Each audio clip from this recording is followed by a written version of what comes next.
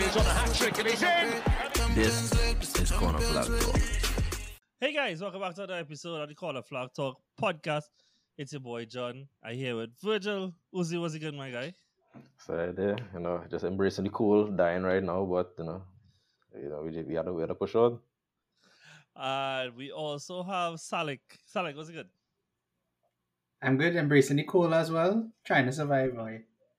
I, on the other hand, embracing heat. So, this morning was insane current by us, and I felt like how a ham does feel on Christmas, truly. And yeah, I was gonna ask Salik something, Right, yeah. So, Salik, at this point, you're basically a regular, and I feel like I want to start a count to see, like, by the end of the year, who does not John or Virgil have the most appearances. But like you way the lead. Like well, either be me or Daniel. It's one of the two. Yeah, I was not gonna say it's really two all here. And whatever it is, we can manage to get one of you or the kill all. But Yuan, the 1 week Yuan was supposed to come, they end up losing, so he didn't come. And then the killer them always losing. So and then on top of that, the killers work and he's go to school. So yeah, he's never have time for us. But we had time to watch the Manchester Derby today, and that's where we will be starting this week. So, United lost 3-0 at home to Man City, which a lot of people thought was expected. I actually had a little bit more faith in United going into this stand.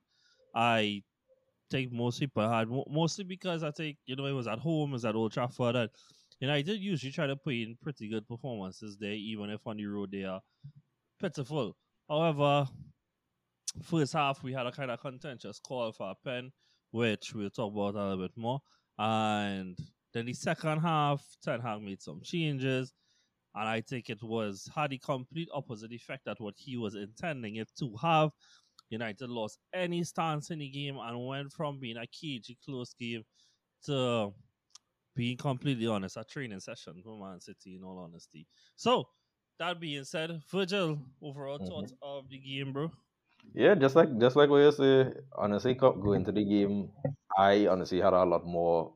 I had better expectations from United because going to this game, I wasn't feeling like as confident before because I know how recent games went for them. United United kind of have a confidence boost right now, but honestly, from like the first 60 minutes, I felt like United will look. I felt like the game was going to be kind of cagey and would have swing either way.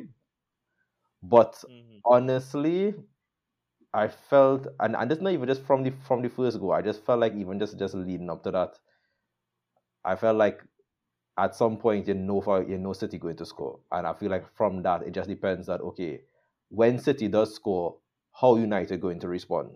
And obviously it had moments in the game where to me I find kind of like really just throw the game. But honestly, after a while, it just felt like it's gonna be standard results, honestly. And whole time for the game, I sitting down thinking to myself, I was like, I sitting down there, I doing dishes, I making food and thing while the game going on. I couldn't really care to really focus on the game that much. And I sitting down asking myself, like, this is how United fans used to feel like in the early 2000s, like when City come to them, it's like you honestly at a point feel like I can't even say Brentford. Brentford felt like a tougher game for us. It just feel like after it just standard. It just feel like if United was to get that win, it would be a sucker punch. It would be like okay, it seemed like the noisy neighbors really just get the best of us. But honestly, after a while, just felt like standard. Fair. Salik, on the outside, what was your thoughts? I thought in the first 20 minutes, United were the better team. And I really thought they were going to get a goal at some point during that time. But he didn't score today.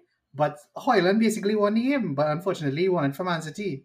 And this is something that, and I have always been consistent about these things. And I have said it before, like last season, especially with Xhaka versus against Liverpool, these moments change these kind of games. And as soon as Håland put his hands on Rodri, and Rodri went down and they checked it, I was like, oh, well, this is going to be a pen. And as soon as Haaland scored, that was it. If Onana had saved it, I think United would have gone on to win the game. But the fact that Håland scored it, it's just like, that's the game changer right there. And City, just after that first goal, they just cruised for the majority of the game. United didn't threaten them at all. They had like very, I would say, half chances. McTominay had a good shot. Rashford should have scored the chance that he had, but he also missed. And again, I don't know how much times I'm gonna have to keep repeating this, but United just don't score enough goals, and they were at home today, and they lost 3-0.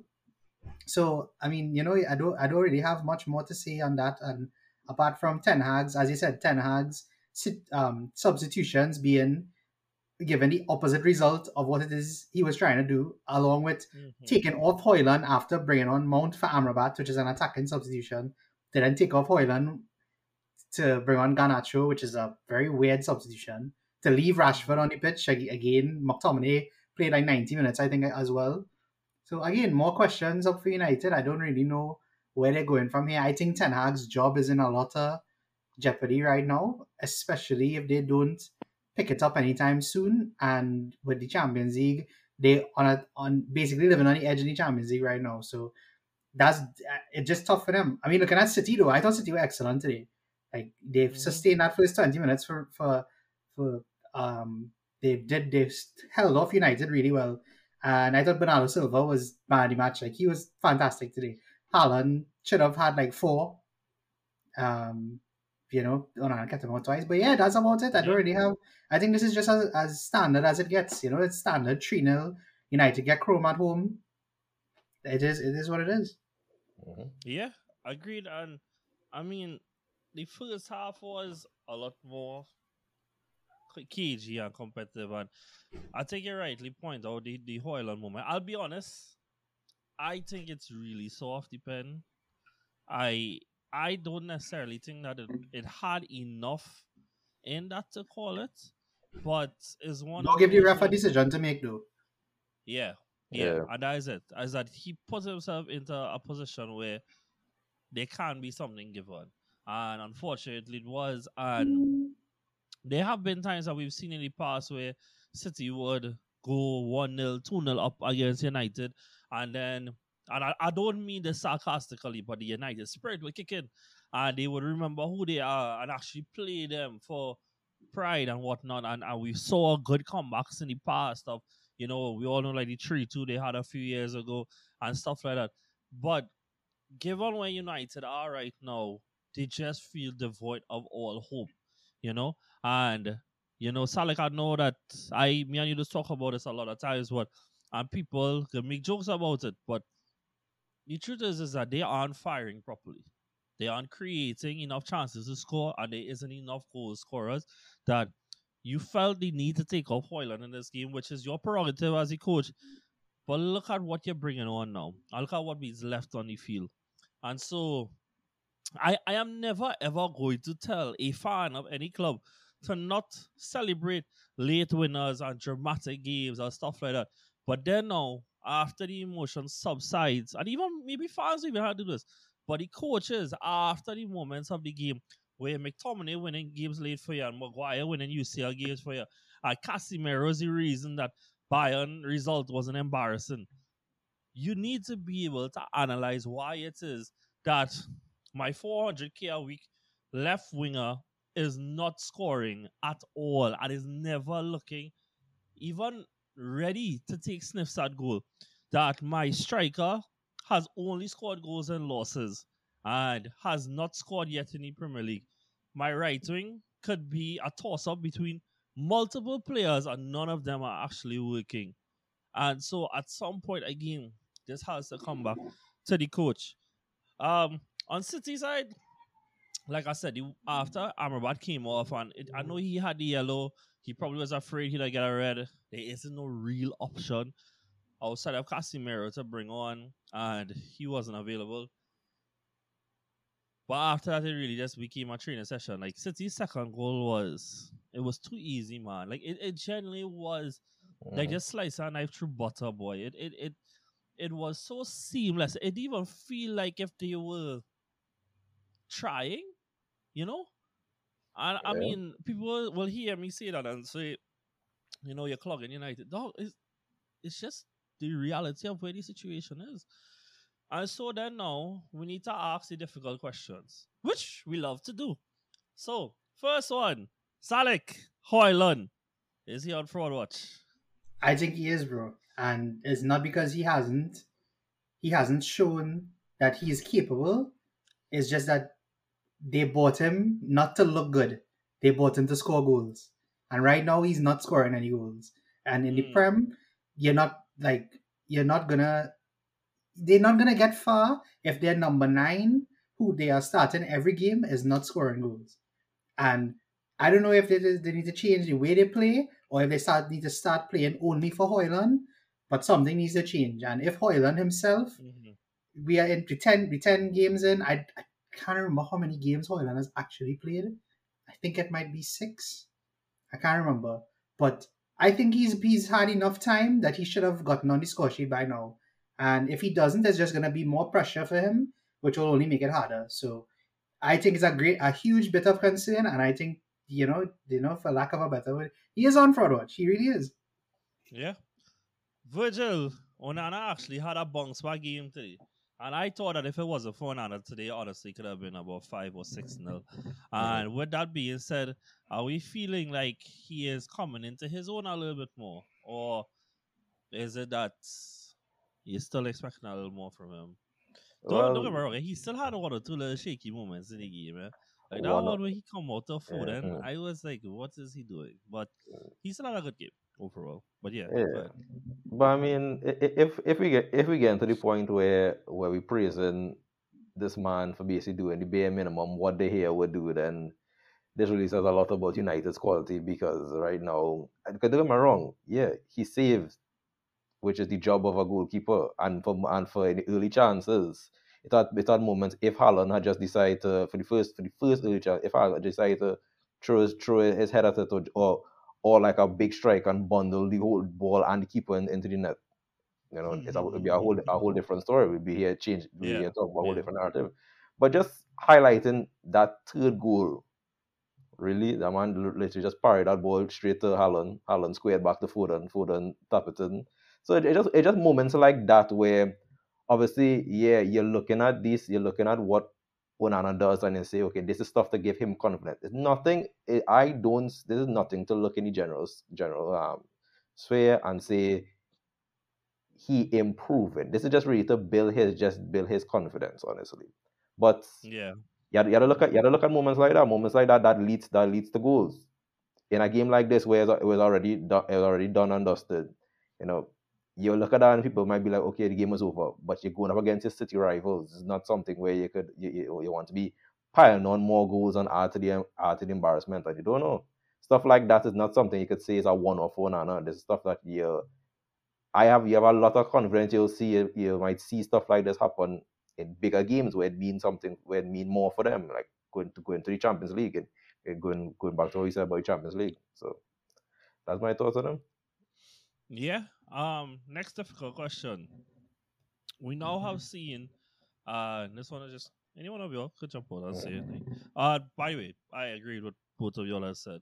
Yeah. We have now seen the players that Ten Hag has chosen to keep. We have seen the players that he what's what I'm looking for? It was well known who he didn't want to keep. Having to be the ones to save his jobs, the one that he wants to keep, or the ones that he signed are either failing under him or out of favor. Are we now in a position where Ten Hag is sackable?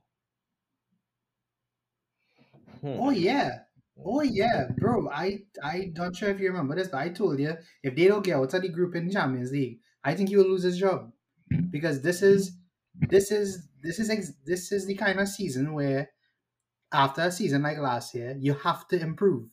If you anything that you don't meet the expectations of at least what you did last year, it's not going to reflect well. And being in the Champions League is a huge thing for United. I personally think they have enough to get out of that group. I personally believe that. But if he doesn't do it, and I can't remember who it is they have coming up in the leagues very soon, but after losing to City today, they have to bounce back. And if they don't, and if they continue to lose games, he's there. I think if you look at the league right now, he's probably in the top 5 managers that could be sacked first. And that's kind of crazy. Yeah. Come to think about it, especially on the season that they had last year. They are full of away next, which is not a bad fixture to bounce back in. No, but still, but even before that, I think the board and stuff will be looking at the cup game against Newcastle because you're still That's a trying big to match. Yeah, so that's this you're week too. still Yeah, trying to push. You're still trying to push for him to at least get some silverware because he has that squad, and obviously these are the competitions where they'll want him to push for. Obviously, the league is obviously every team will want to perform good, and they'll want to place high. But you're looking at these competitions where United are really focusing on. So Mm-hmm.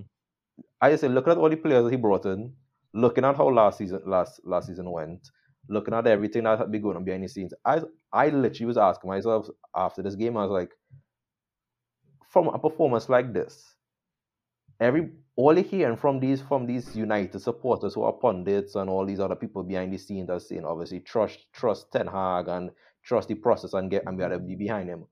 What they really sitting down talk to Ten Hag about, because I literally feel they have to sit like, I want to know what our conversation is like after games like this where they sit down and like, are they fully behind Ten Hag? Because I sure nobody could be looking at how United playing right now and say, all right, this is just a blip and we go and get together at some point, because it does not seem like they're going to get anything together. I'm going to steal something Salik told me this week. What transpired between Garnacho on social media and Onana, it does reflect that they are united behind the scenes. The squad is united, that they don't want any sort of separation and stuff like that. However, you can be as united as you want. If you can't produce performances on the field when the time comes, it doesn't really matter. My biggest criticism of Ten Hag continues to be the same thing over and over, is that you have decided last year that there was a style of play that you saw that could have gotten you results, that even though you were going a little close to the margins in terms of how you were squeezing out results, it got you top 4. You are now here in this new season and you are trying to produce a different style of football now, which all credit to you. But there seems like if the players you brought in weren't built for that, they aren't prepared to play that kind of football. The players that you've retained, the players that you have pushed out, the way that the squad has been assembled by him. And I think everybody should remember that when he was now getting the job, it was a mandate by him that he had total autonomy over the incomings and outgoings. And whether you agree with that or not, what that does mean is that where the squad is now, it's on him. And it's not for a lack of having funds or lack of players coming in, because if we look at it, they had 5 players coming this summer. They had 5 last year. They had 1 in January. Like, that is a decent amount across 3 windows. And now we feel like they have regressed. On Man City now, a little talking point is that we have said on this show that there was questions to be asked over Håland in terms of impacting games. And this is the first game for the entirety of the year where his goals actually changed the game, state of a game. And I think it was not a big deal because it's Håland and it's City. I don't think like there's something that was like breaking him down, but it's something good for him to get off his back a little bit. That he had a game in the Prem, in a big game against a big opponent, that we will leave saying it was the Håland game. Because it was all him. It was his 2 goals, it was his assists. That was it. It was his game. And I think it was good for him to get him off his back. Virgil, anything more to add to that? No, I feel like the thing else I want to add is like, that honestly just speaks out really about the levels that Haaland on, because we literally having a conversation. Even you see in all over social media, people have that conversation where a guy that goes from breaking a Premier League record, most goals in a season, top scorer in Champions League, and the argument that people still having is his goals not winning games. So the goal is still there, obviously, and people talking about when the goals come, the type of goals. But at this point, I feel like there's something Haaland really don't care for, because every single game, whether he scores the winning goal or whatever, you keep seeing for him that he wants to score, and that's all are really important, honestly. Yeah. I was gonna say something else. Thankfully, I took Alvarez out my fantasy. I see Real Men take Haaland out, It's just kind of Yeah, well, them is move for him. clogs. I wouldn't do that. Oh, God, I was really going to say something else. What was it, boy? I think the lesson to learn from this is never depend on United to take points off of anybody meaningful. That is a very important point to me. Can I say something on the Haaland thing before you go on? Sure, yeah. Yeah. So you know me, I've been a very I've been opposed to this Haaland narrative that has been going around that he doesn't score important goals. So you know what? Today he scored important goals. He literally won the game today.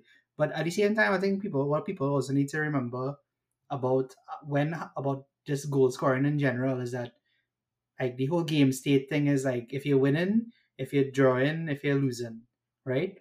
Mm. But if Haaland scores a goal after City are already 1-0 up, and he scores a goal to make it 2-0, City realistically win the game. So Yeah. those kind of things are important as well. So I mean for the Haaland big game, no big game goals believers, this is a case in point for you. But just keep in mind that when Haaland does score, he usually kills off the game, which is incredibly important for a team like City. Yeah, valid.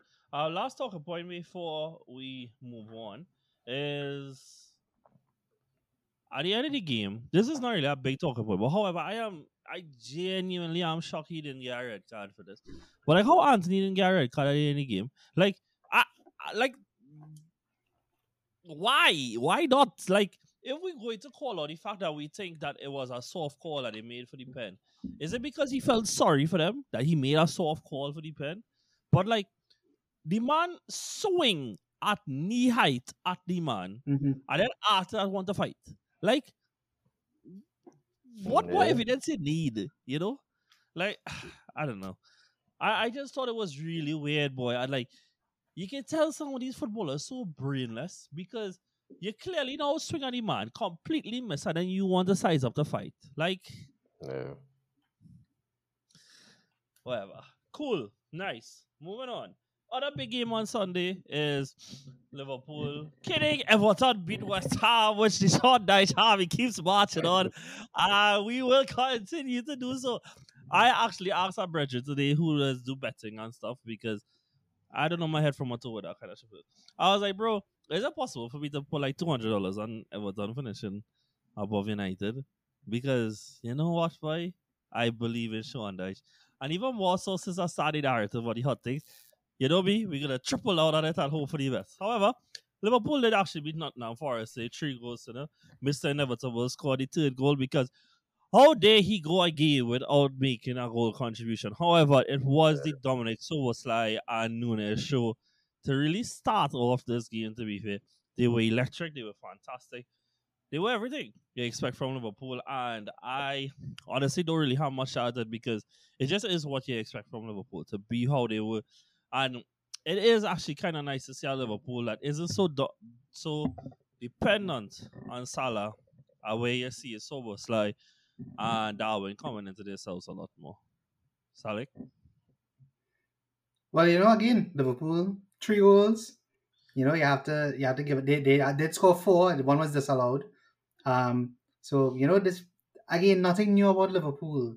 They beat Forest. Forest didn't really do much in the game at all, to be honest. This is probably Forest's worst showing of the season, to be honest.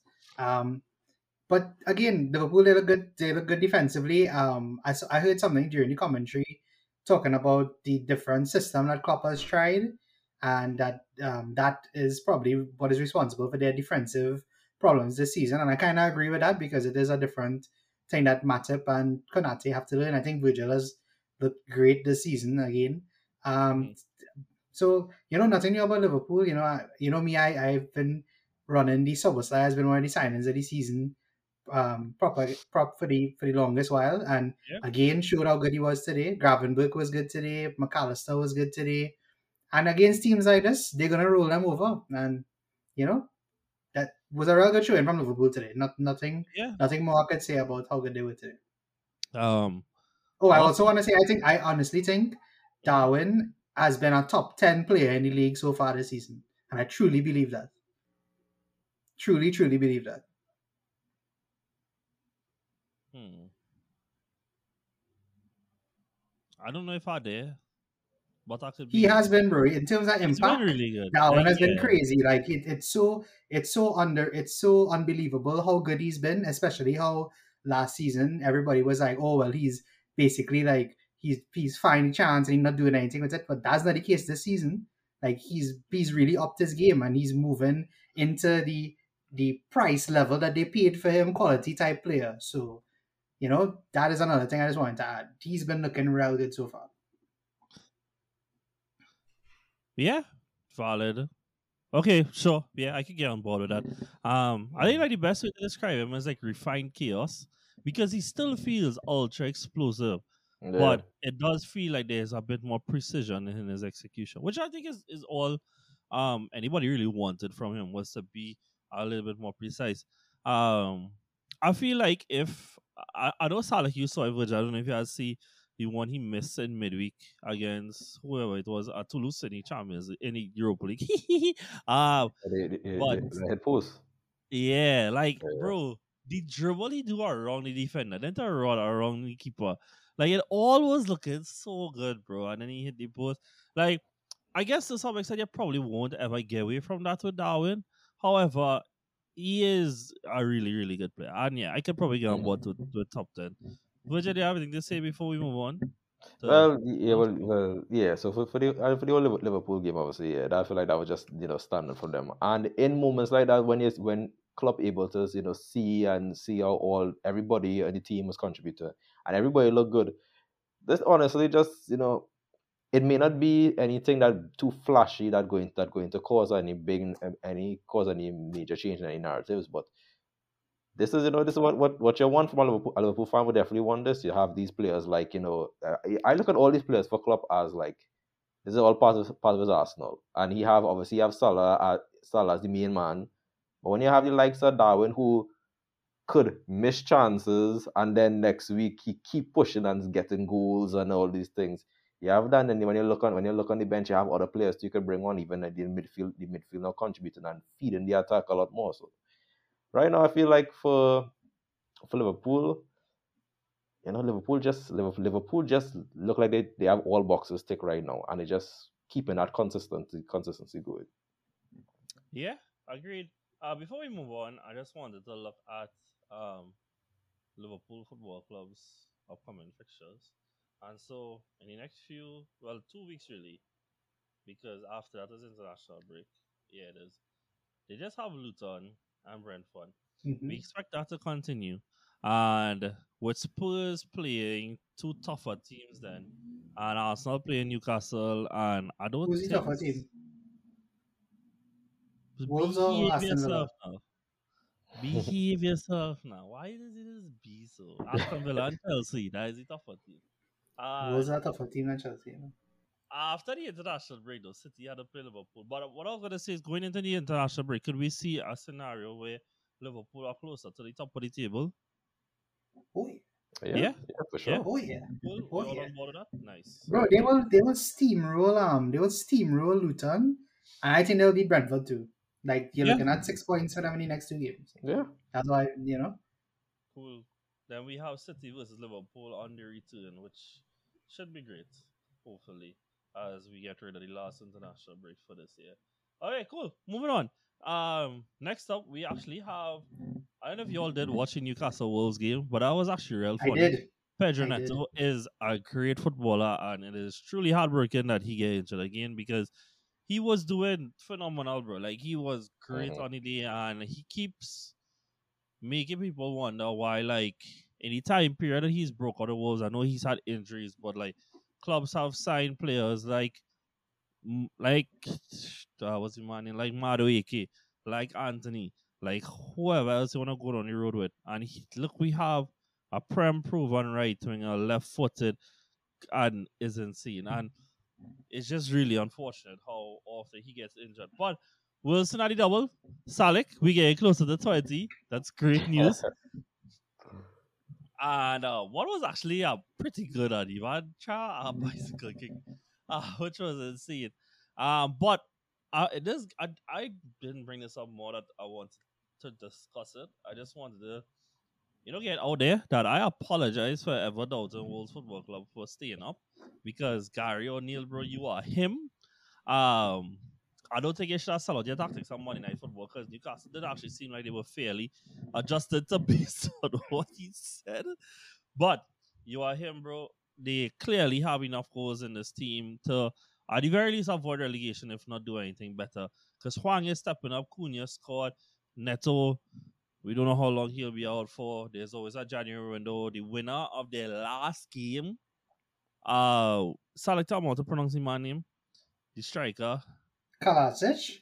Yes, thank you. He was even on the bench as well, didn't even start. So they have a little bit more depth there. I have just postponed us reaching the Arsenal game, but we'll reach there just now. Because there's also one other thing I needed to bring up, was the fact that yesterday, somebody get a first win of the season, and Bournemouth, we are up. I'm surprised team this season finally get their first win. And it was against Burnley, which doesn't really help my team. Doesn't count, bro. Yeah, We take points wherever we get it. And thus, in the next 2 weeks, they have, oh good Jesus, they have Man City next. And then after that, Newcastle. Is it Newcastle? Yeah, it is. That's not nice. That is Newcastle. Good Jesus. Okay, well, it was nice while it lasted. Hey, Bournemouth, can you do something for me? I don't. Anyways, so Arsenal went 5-0, and I heavily rotated team actually. And one of the criticisms that I've had on Arteta is that, like, I don't feel like when we have a chance that we rotate enough. But it was the first time Smith Rowe started pre his big injury in the league. Kiwior started, Zinchenko came back into the side. Kai Havertz started in place of Odegaard, which I think was the bigger shock there, obviously. And he started because Jesus was out injured. And so it was a lot of change in the team that brought about a 5-0 win. And I think it was a good game for those who are more on the fringes to show that they aren't that far out, that if needed, that they are there. And, whenever Arsenal do drop points, the talk always does come back to, do they need a striker, Ivan Toney? And I think this last week did a lot in putting a lot of credit in the current crops tank, Gabi Jesus was man in match in Seville and had a phenomenal performance. Unfortunately, he picked up what it seems to be a very small luck. Eddie came in for him today and scored a hat-trick. And honestly, bro, like, it's seeing, I actually really rated all 3 goals, boy. Like, the touch for the first one, the instinct for the second one, and the turn and the hit for the last one, bro. Like, that was such a I'm him moment. And then it was really good that I could have seen that what is good for Arteta now is that he saw that, yes, there's a certain level of position that I can't afford to rotate the way that Pep would rotate. Keep players who are on the fringes closer to the squad, keep their fitness levels similar, and we don't not just drop points, but we could put in good performances as well. So, that being said, Virgil, thoughts? Yeah, because like what you mentioned there, that's the whole point of what Arsenal want to do. Arsenal when they want to build the squad depth, because obviously you're not going. Obviously, you might not have the funds and obviously those things to obviously have like the top names in every position and especially top backup options too. But in moments like that where you have players like Eddie and those type of players on the bench where you have everybody could contribute in their own way. And it's what Arteta won, because even before this game, you're always seeing that I thought I have that faith in Nketiah because he would play him in games where people would question and be like, why he started him or whatever. So you know for a fact there is trust in him. So this was basically his game. So that's good for him. That's good for a player like that. He have these type of games. You understand when he gets his chances, he will want to like that. That's the standard he have for himself. And it's just good. It's just good for Arsenal because good for Arsenal now. They get a player and get I 3 have a points. serious question I wish I could ask. So I'd get here is that like why it is that when he is out injured, he actually performs really well. And these are the moments where I know he's got a hat trick, so easy to say it now. Like, but even like any run last year where he came in and he scored twice against United and stuff. Like I thought like he didn't do as good as Jesus or in the style of play that I might even like, but he becomes very serviceable, which is all you could ask from somebody who is distinctly a backup option, right? Yeah. But why it is do so good here, and then when you come off the bench, when he is fine, but we need to come off the bench, it's terrible. Though. Like in Seville, I was so upset, and I can't lie. I have spent enough time this week saying this weekend, if he is fit, I rather Kai start on top, I rather Trossard start on top. So anybody besides Eddie. And then he comes and does this, which reminds me that that he's a decent striker and stuff like that. Before I bring in Salik, because there's not really much to talk about here per se, because we'll talk about the Chelsea game just now, is that what I was disappointed in this game, which it's so sour to say that, but like as a fan, I wanted to see more from Smith Rowe and Havertz today. It's like today was a day where like you're seeing everybody getting something, and so even though that I thought that they weren't bad, like nobody was bad today, but like I was listening to like a certain things, right?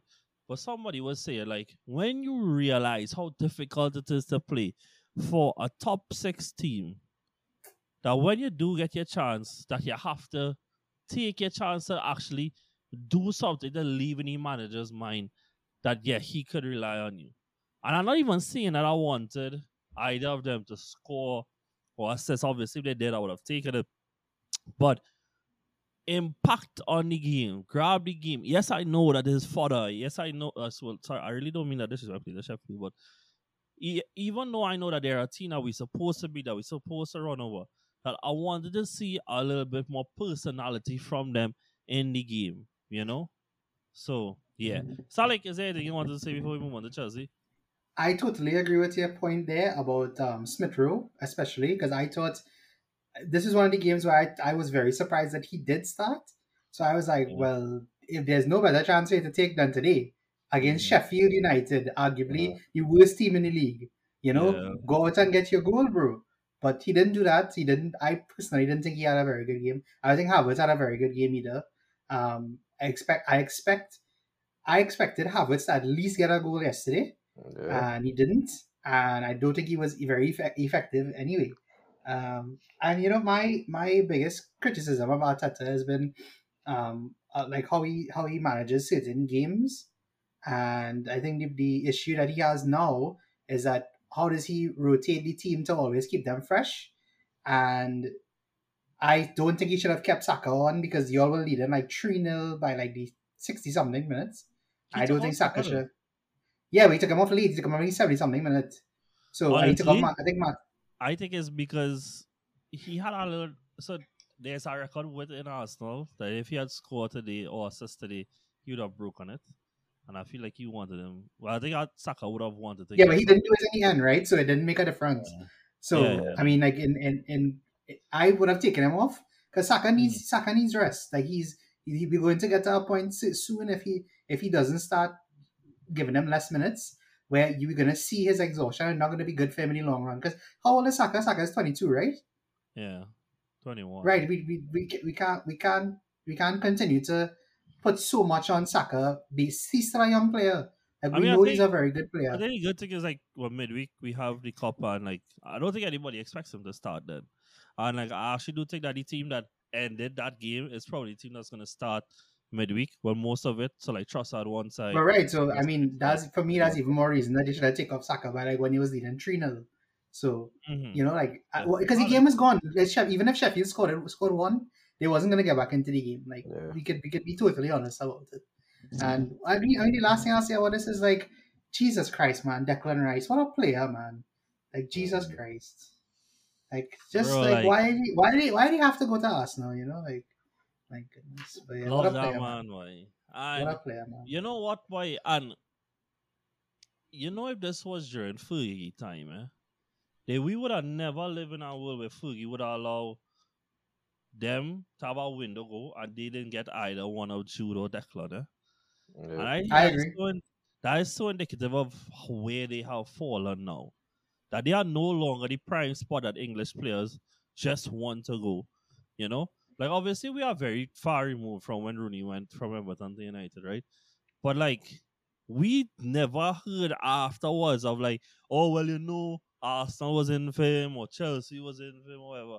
Like, English players just wanted to go there, you know? And that's how times have changed now. I have nothing left to say about Declan other than It's bro, just he's Declan just Rice, bro. yeah, bro. I It's like just this Declan is Rice, his bro. standard. I know what's the thing. I don't even think like he shines in these games, you know. But come Chelsea away, come City at home, come United. Those are the games where he stands up, bro, and take games out. The ball for his assists, I thought it was a little bit behind Eddie, but he did really well to take the touch. Like, bro, I can't say anything bad about Ivan. Like, he do so good. Now you're nitpicking there, though. You're asking him to give a 100% perfect pass from a goal Yeah, and he, solid, from, yeah. from an assist. Yeah, We're sorry. asking for. Yeah, very right. Yeah. Yeah, okay. I wanted. There was something else I was going to say.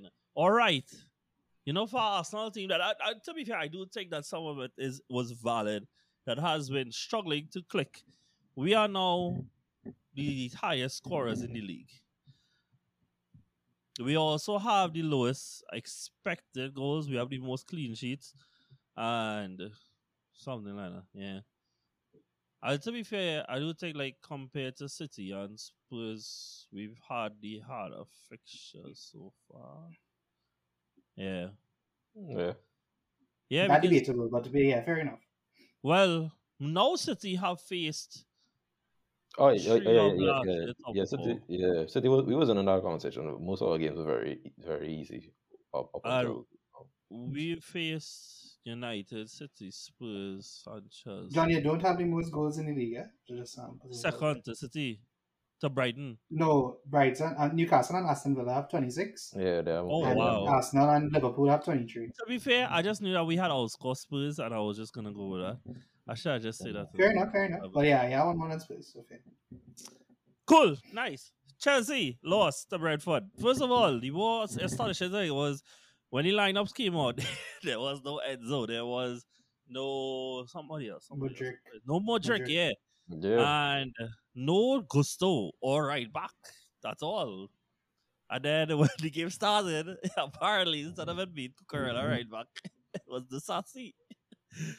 For what reason? I don't know. Hey, a goal could change your life, boy. Wow.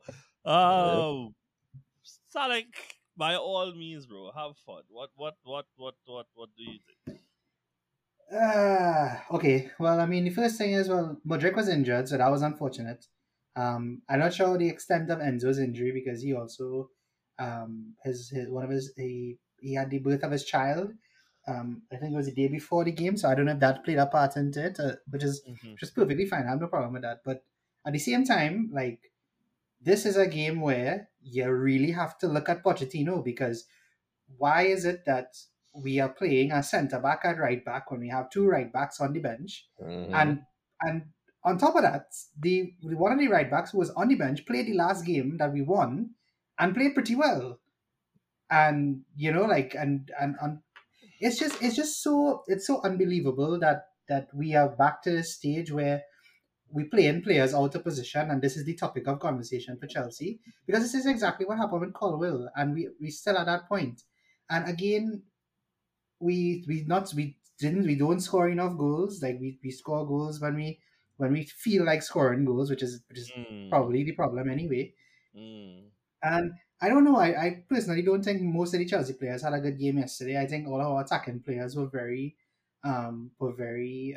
lackluster yesterday. Mm. And I'm just worried at this point because I don't know at which stage during the season we will actually kick off and we'll have a consistent run of games because we are already in this difficult run of fixtures which happens again in the second half of the season in almost Mhm. identical order, Mm-hmm. and in the games in between we don't seem to be winning those games either. So I, as a fan and as a supporter, I just don't know where we are right now because we would look like we were getting there under Pochettino, and then he absolutely goes against the mold and destroys everything that he's been doing right for the past few weeks.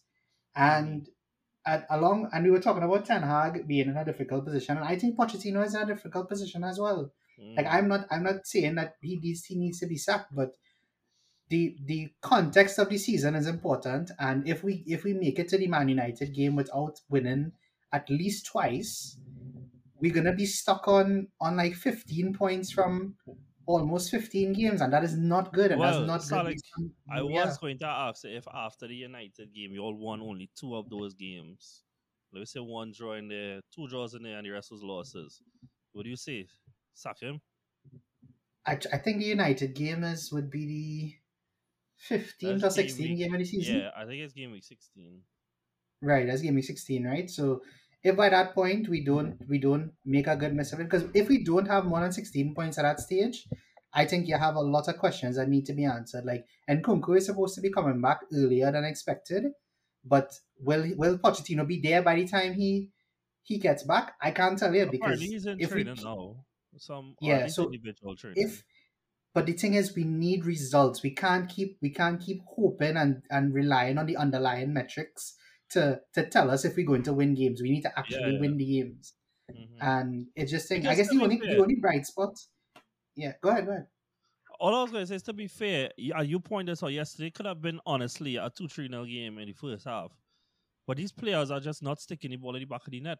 And therefore, what I was going to ask then is like, is the conversation bigger than Potter, bigger than Lampard, bigger than Pochettino? That is there a fundamental issue with the players that are being recruited? Because then now we are not talking about a scenario where the players aren't getting in positions and they aren't getting chances. It's just a quality issue. And Poch, obviously, this is not a Poch issue. This is a bigger issue than Poch because he is not the one that brings in these players. Like we all know how invested Bowley and the other guy is in terms of what they do bring in. So then now that's what I'm asking: is it bigger than Pochettino? I will say no because at the same time, if he sees the players every week, right? So there are obviously things that we don't see. So he must know who is his best finishers and put them and he has to put them in positions to score the goals. On the flip Mm, side of that, which and if so, let's say I agree with your argument, right? What would be the way to get past that, right? to It would be to correct be it? solid at the back. Yeah. Yeah, no, but how would you counteract it? You be solid at the back. So that Yeah. if you manage to get one goal, you could probably win the game. And the problem is we're not solid at the back. We just keep making defensive mistakes, and that is Mm, this is the same thing like United. You know, this is my same point for United. If we scored more goals, these things would like I shouldn't have to be talking about Disasi playing at right back making a mistake. If we scored the 3 goals in the first half, that yeah. changes the whole game. It changes the Yep. whole Yep. story Changes that we're narrative. talking about. Yeah. Mhm. So you know, it that is just the problem right now, and I think it is on Pochettino because this is not something that is unique Can I check you to one more time managers or though? anything. Was that? I still I'm gonna check you one more time then now. Go Because the ahead. difference I would say though with y'all and United is that we have seen evidence that there could be something brewing that there could be multiple goals in a game. Because the exact scenario you talking about here, which is 100% valid, we saw it right before the international break with Burnley, right? Where y'all conceded, but nobody cared because you scored four, you know? And it did look like the goals were building. In fact, up until Arsenal, the goals looked like it was building. You know, even no matter how fortunate or not the circumstances was, the goals was flowing. This is the first time in 5 games, I think, 5, 6 games that y'all went without scoring, you know? are we being a bit harsh because of how bad the larger picture is?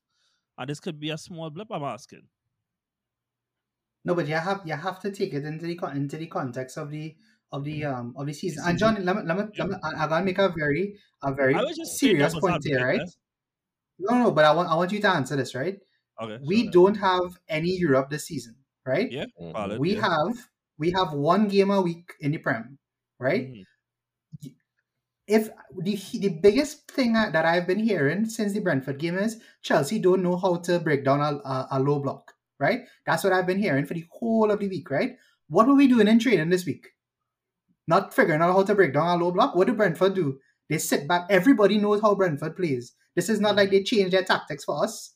We literally play it into their hands. This is what they do. They soak up pressure. They hit on the break. That's literally how they Yeah. play. So I want to know what is being done behind the scenes, And I because feel every like time there's something that's keep tactically. going wrong that is obvious. That's obvious that is there to be fixed. Yeah, and I mean, knowing how Brentford has played out tactically, playing the Sassy at the right back was like, even though it did not come about because of our lack of pace, but like just the idea of him playing at the right back with Wisa Yeah, and that's what the was main my next thing. guy?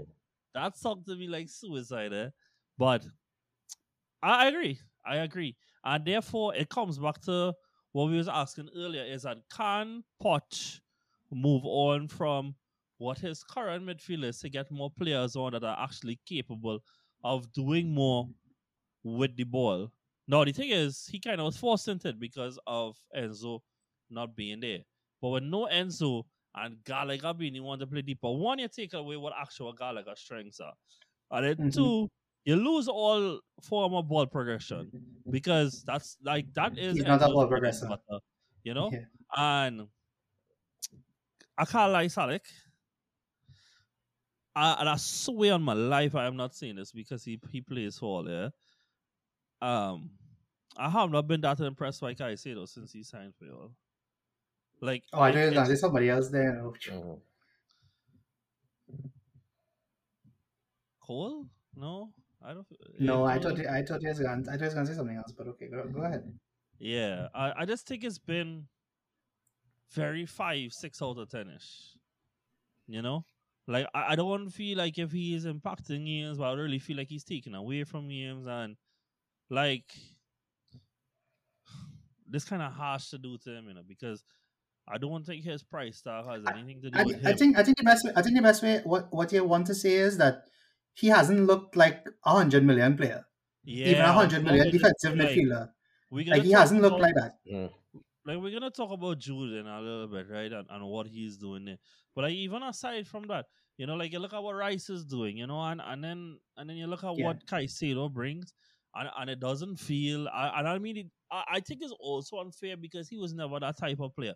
He's not a forceful player, He is the kind of six that you want to play in a pivot with somebody else, but not somebody who wants to play on his own kind of way. And yeah, But no, he's look also at had a disrupted start to his Chelsea career when he got a True. red yeah, card and yeah, all yeah, those kind yeah. of things. So I feel like all those things have contributed, but he does need to play better though. I will tell you that. Like I expect both of our 100 million players to play better. To be very honest, but But he was it's just forced what it is right now. into more of the changes this week. And again, as you said too, like I think that there were chances in the first half. So then now it's a case of quality in front of goal that we just not seeing. And so, we just always say this with like players that with managers I get sacked is that like you can't change it easier to change one manager and just get rid of eight, Change nine 11 players. players. Yeah, so yeah, Virgil, anything you want to say? This with Pochettino with Chelsea. That it, yeah. The only thing I want to say, I remember seeing a comment about this game. There's like they don't. It's nice to see Chelsea back in form after that blip against Arsenal.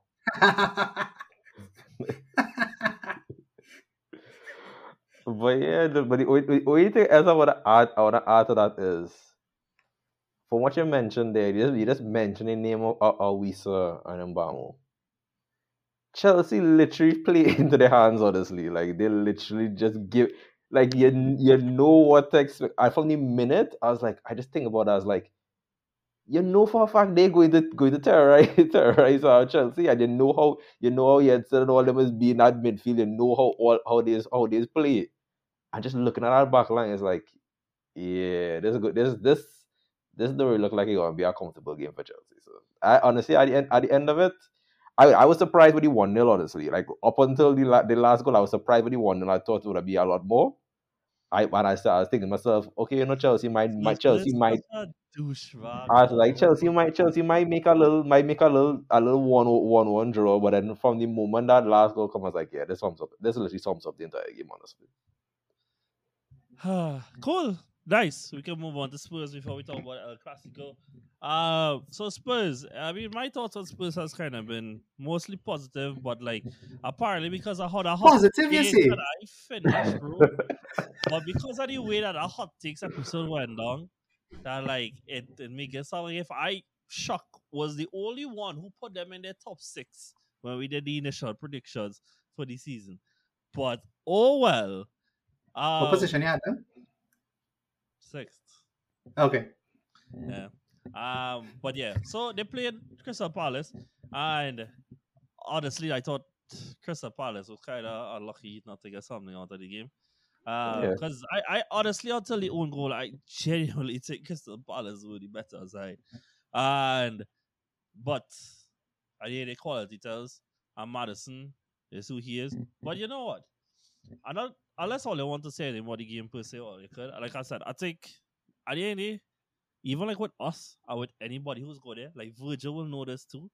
Like going to Selhurst Park, especially when they put you on a Monday or a Friday night, is the worst. It's like they're setting you up to lose. You just want to get out there with 3 points. This question I was going to ask is bigger than this.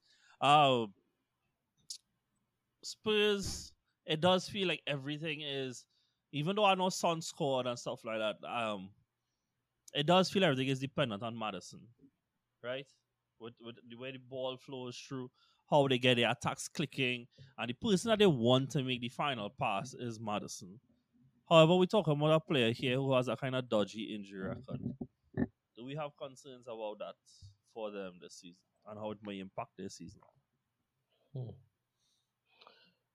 No, what you say there is true because when you look at that, obviously what going on at Spurs right now, it seems like obviously I don't want to say a fairy tale because that's kind of like making it seem like Spurs should not be up there in like in the top 4. It just we was not expecting it, and credit to the player and credit to the manager. But as I say, it really feels like one unfortunate event like an injury like that could derail the entire season. And knowing Spurs, the type of Spurs, I feel like if something like that is to happen, I really feel that it wouldn't just be just a simple derail. It would be like a huge drop.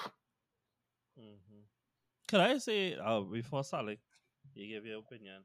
If it ever does happen, is that kind of, I don't know if it's out their solution, but I would like if they put Kulusevski inside and play Brendan Johnson outside. But yeah, Salik, thoughts? Does this season ride on Madison's fitness? I don't think so because I think it more depend. This is kind of funny because I feel like because Madison has come in, that everybody thinks that this big change has been due to him, and I don't think it is because of that. I think it has more to do with the fact that Son is playing as a 9. Yeah, and I think that's a big part of it. Yeah, and I think once you're able to get the ball to Son in those positions, I think that Spurs will continue to do well. And you're correct when you say that because everything goes through Madison, that it looks that way, but it's just because Madison is the best person to get the ball to Son. Yeah. So valid. I think True. I think that is something that needs to be considered as well.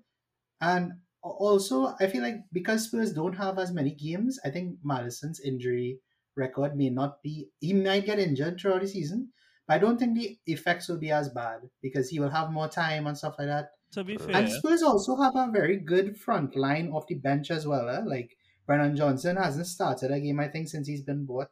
what is it? Richarlison. Solomon and no, Richarlison's starting. Yeah, he's starting now. So like, I mean, and he's not playing. I don't think Richarlison is playing well. So let's just say there's a 5-game period during the season where he decides to play well.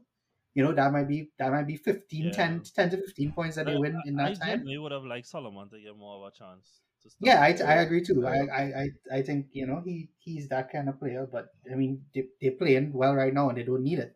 And the final thing I'll say on Spurs is that, well, actually, I have two things. One is that the defense, I think, is solid enough to sustain them for the season, even if they need to scrape out draws. Mm-hmm. And the last thing is that I think that the thing that we have not taken into account is the return of Bentancur, because I saw that he was on the bench this week, He was. Yeah. and I think him coming back is going to be a totally new dimension that Spurs are going to get, because he is the most dynamic midfielder that they have. So if you're able to fit Basuma, Bentancur, or Sa with Madison, you're looking at an extremely dynamic, energetic midfield. Mm-hmm. Yeah. And I think those things could take them forward, even if they don't have Madison. I think Bentancur coming back is a good thing for them to have in the Arsenal, and that's good. I could see them continuing. I don't think it's solely on Madison, though. I really don't think so. I would say that I also have concerns over how many sources of goals that they have in the squad. However, even though that Son is there, obviously their biggest source of goal, what is something that they have in their camp that is good is that they probably have the second most clinical player in the league, behind Håland.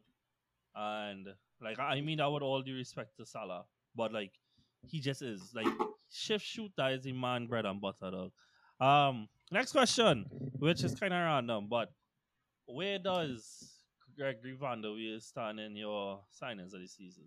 Is he up there? Who? I know his name, Van der Ven. Mickey Van der Ven, you mean? Oh, what's it, Gregory? Wow, You said terrible. Van der Weel. He's a totally different player. Wow. Well, I know who I mean though. Wow. No, Right? that's what I asked. I was kind of confused. But can I say, I think I did that man a disservice for not putting him in top 10 times of the season. Truthfully, Yeah. he is. You know what he is reminds me of. Do you remember back in the day when Varane was like extremely fast? Yes. Oh And like he my caught up to. goodness. You remember? Yes. Do you all remember when he caught up to Aubameyang that one time? Yeah. Yeah. And Virgil did it as well. That is what Van der Ven looks like to me. Like he is one of those extremely fast centre backs. Physical specimen. Yeah, bro. He's like, I did not expect him to be that fast. Like, I think he could catch most of the players in the league. To be honest, in a sprint from the defense, I think he could catch most players, and I think he's been a great signing. I think he's half the reason why Romero has looked so good this season. I was going to say that dog. And like and all the praise Spurs get, and like I do think that a lot of their players are at their level here. But Van der Ven is one of them that have me thinking like if he could go up again, so like teams that could compete for Champions League and stuff like He's that. the perfect Yeah. complement to Romero, in my opinion. Yeah. Yeah. Virgil, anything you want to add before we come Yeah, out of- I feel like obviously how we kind of like underestimated him, but it wasn't in our way of we felt like it was a bad sign, and we felt like it was a sign that they did not need. We just felt like it was a player that came in, and we were just sitting down there waiting to see how it would go. And honestly, it going well, but it going surprisingly well. It going like way better than I expected, because this player, I feel like Spurs, he stayed there. Obviously, once he have a good partnership, once he progress well, he'll be up there, because it have many young footballers that we talk about right now and talk about before. But with him, I feel like if he continues, and we know the quality of centre back Spurs used to have in the past, and used to pride himself on that. Yeah, I feel like he could definitely be up there as a top centre back that a lot of big teams, I say a lot of Champions League teams will be looking at. Yeah, fair enough. Cool. Moving on to the Premier League now. El Clasico was on Saturday. Yeah. Yeah, And so I had on that and I had on the Arsenal game at the same time. Gundogan opened the scorer through some terrible defending. Barca then went on to pretty much dominate the first half of the game. And a lot of half chances, missed chances, a lot of the posts being hit. And it felt like if Barca was just leaving too much on the slate for Real to come back in. I guess who out of everybody would have show up for Real Madrid to put them back level in the game was Jude flicking Bellingham with a phenomenal strike, makes it level. And then in the last minute of the game, Jude Bellingham right place, right time to put them 2-1 up. And what I would say is that, look, I don't necessarily think that Real were the better team per se or whatever. However, Barca, because of not taking their chances when they were on top of the game, left Real Madrid with a scenario in which Real Madrid historically loves and thrives in. You give them the last 20 minutes of a game where it's close. That is their bread and butter. To turn on a switch in the last 20-25 minutes, and Jude Bellingham has come in and embodied that as well. But a lot of late winners are ready for him. This is just not another one to add to it. Salik, you had any thoughts on the game, bro? Not surprised that Real finally came back and won the game because I thought Barca was going to win at some point. But I mean, the biggest takeaway for me from the game is that this guy is probably the best player in the world right now. There are very few players in the world that are doing what it is he is doing right now. And look at the club he's doing it for. Look at the club he's doing it for. You know, and you know the thing? I don't hate Bellingham, man. I love him to bits. But I have to say, man, this is ridiculous. Like, you know, like this is almost like this is striker level goal scoring from a midfielder. Yes. You know, like, and he's the level of player, man. It's ridiculous how good he is. It's honestly ridiculous. And I'm so glad he scored and they won the Clasico. And I don't know what else to say I could pass. Do you know with that second goal, he has now surpassed Zidane's greatest goal tally for Real Madrid? Well, really? In a season or like all in a season? Yeah, the most goals Zidane ever had a season. He's supposed to start in, like 13 games, 12 games, something like that. Unreal. But bro, the man is he's a Real Madrid player. Like he just is. He's that quality. He's one of the best players in the world. It's just an honor to watch him right now. He's probably, I don't know if it's a purple patch. I don't know if it's going to be a purple patch. But I'm just gonna keep riding it because he's so good. It's just so good. And let me tell you something, yeah. For all the criticism I've always had of Son was mostly because I just didn't think like people rated him properly for what he was, right? But after season of Son overperforming his metrics or whatever, like people would have said things like, he got regress. But there are players that are just him. And when they now reach to the stage of doing that and people noticing, people would wonder how long he can keep it up for. But then we had realized that over the time, that was like Son's true level. Just a ridiculously critical player. What if we are now just seeing the birth of what Jude is then? Like nobody, just being very real, right? Nobody was really paying attention like that in Dortmund. And to be fair, he was a big part of the team that carried the title to the last year against Bayern Munich. One of the few teams to do that over the last 8 years or so. Then now we are Real here. What if we are just seeing him bursting into a role that was born and made for him? Because guess what, if anybody over 40 listen to this pod and probably don't like what I'm about to say, but if he keep up like this, nobody's going to remember the number 5 being associated with Zidane anymore. This would be Jude Bellingham's number. Mm-hmm. And well, I mean, that's a tough one. But I mean, if he continues this way, there'll be very few debates. Yeah, very few debates. Yeah. On Barca side, Virgil, you have anything to give them? Barca, similar. So as I said, after the early chance, I know for a fact that call just because the individual quality from obviously a top player from like Gundogan. But now that was done and everything was left up to Barcelona to act for the rest of the team now to add to the scoreline and push for those 3 points. I feel like everybody just let the whole team down. Everybody just felt like it was missing. It didn't feel like they want to push out at some point. And I kind of understand why, because I know we still talking about we're trying to just talk about Barcelona. But when you have a player that can hit a strike like that, like how Jude do for that first one, I could understand how any team going to look at that and be like, and just feel deflated. Because that strike just out of nowhere. Because from just imagine you there, you push, this man do it. At that moment, I'm pretty sure a lot of Barca fans at moment was like, oh shucks, I really feel because they see in the quality when Madrid play other teams. They're like, wait, but we really don't want to be part of the statistic, We don't really want to get marked down and be like, we basically get touched by Jude. But honestly, yeah, because and then going back with Barca, I feel like obviously like the comments and stuff I heard from Gunnar saying that he felt that there wasn't much aggression from the team after that defeat in dressing room. He felt like and I don't think that was crazy. No, and I think about it. I felt like it was crazy for him to say it there in that moment. But honestly, I remember sitting down there and just watching it. I was taking in the whole half full time. It really felt like that. It really felt like a lot of the players they're like, okay, well, we lost and everything, but it felt like just lost a regular game in the league. It literally did not feel. It didn't have that energy or how it would feel like after a regular classical loss.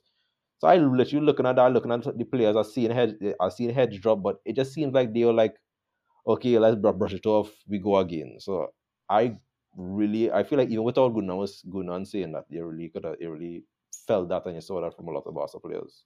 And I mean, look, the reality is La Liga title is not just between the two of them. We honestly, well, I should say Virgil has done pretty well to do all of that Girona proper on this pod. Come on. The best team in Catalonia, let's say that. But there's also Atletico Madrid, who are currently 6 points off the title. However, they are 2 games less, and they're about to play one this evening. So we'll see where they stand after that, right? But Barca versus Real, guys. The reason that I edge Real Madrid is because as it to go on and do better in this league, is that even though I know Barca are better league bullies and whatever, and the football probably suit winning all leagues more, I think that Barca feels like a lot of square pegs and round holes in that team. Rafinha and Lewa in particular, and then there's a lot of inexperience they're gonna deal on if they don't depend on those players. Shut up. Those don't depend on those players. And then now with Real Madrid though, I think that even though their football may not seem as ideal, I think that Jude has fallen seamlessly into an environment where these players are okay with those conditions to go out and win games. And so I do think that even though that their system and their style might not be up to scratch to what Barca have probably laid out, I think that I find it more dependable. Wait, but this probably gonna sound real ridiculous, but I mean that real, right up my alley. I currently think that the players at Real Madrid are more dependable to outscore the players at Barcelona right now. Like Lewandowski got goals last year, but does it feel like if anybody actually left last year feeling like if he did anything? Nope. Like, not really, right? And then now he here, and I have Barca fans forever saying, Lewa is Lewa and he's quality, whatever. But we rather when Ferran plays because it fits the football better. You know how bad... And that's a wild statement to even say. Exactly, right? Because Ferran is not good at front of goal. But because he adds so much outside that, so I give square pegs and round holes, right? Whereas at Madrid, I think Joselu is underrated for how much he's actually going to contribute to this season. Yes. And he has been contributing. They still have Ada Goulet to come back. They have Rodrigo. They have Vinicius. They have Jude, who is showing up. Like, there is goals in this team. And I mean, we are looking at Patrick's prediction for January, where they could be an Mbappe transfer to Real Madrid, which could just blow up everything. So, there's goals out there, man. And so, I feel like if it does come down to Barca Real, given one of the injuries on Tuchel, because Schumann came off yesterday injured, and apparently he's out for 6 to 8 weeks. However, 2 of those weeks will be international break. But, yeah, we don't know how bad it could be. But they still have Camavinga there. Bro, Camavinga, come off our left back, dog. Hey, this man is so good at football. Dog, I wish he didn't sign that contract last year.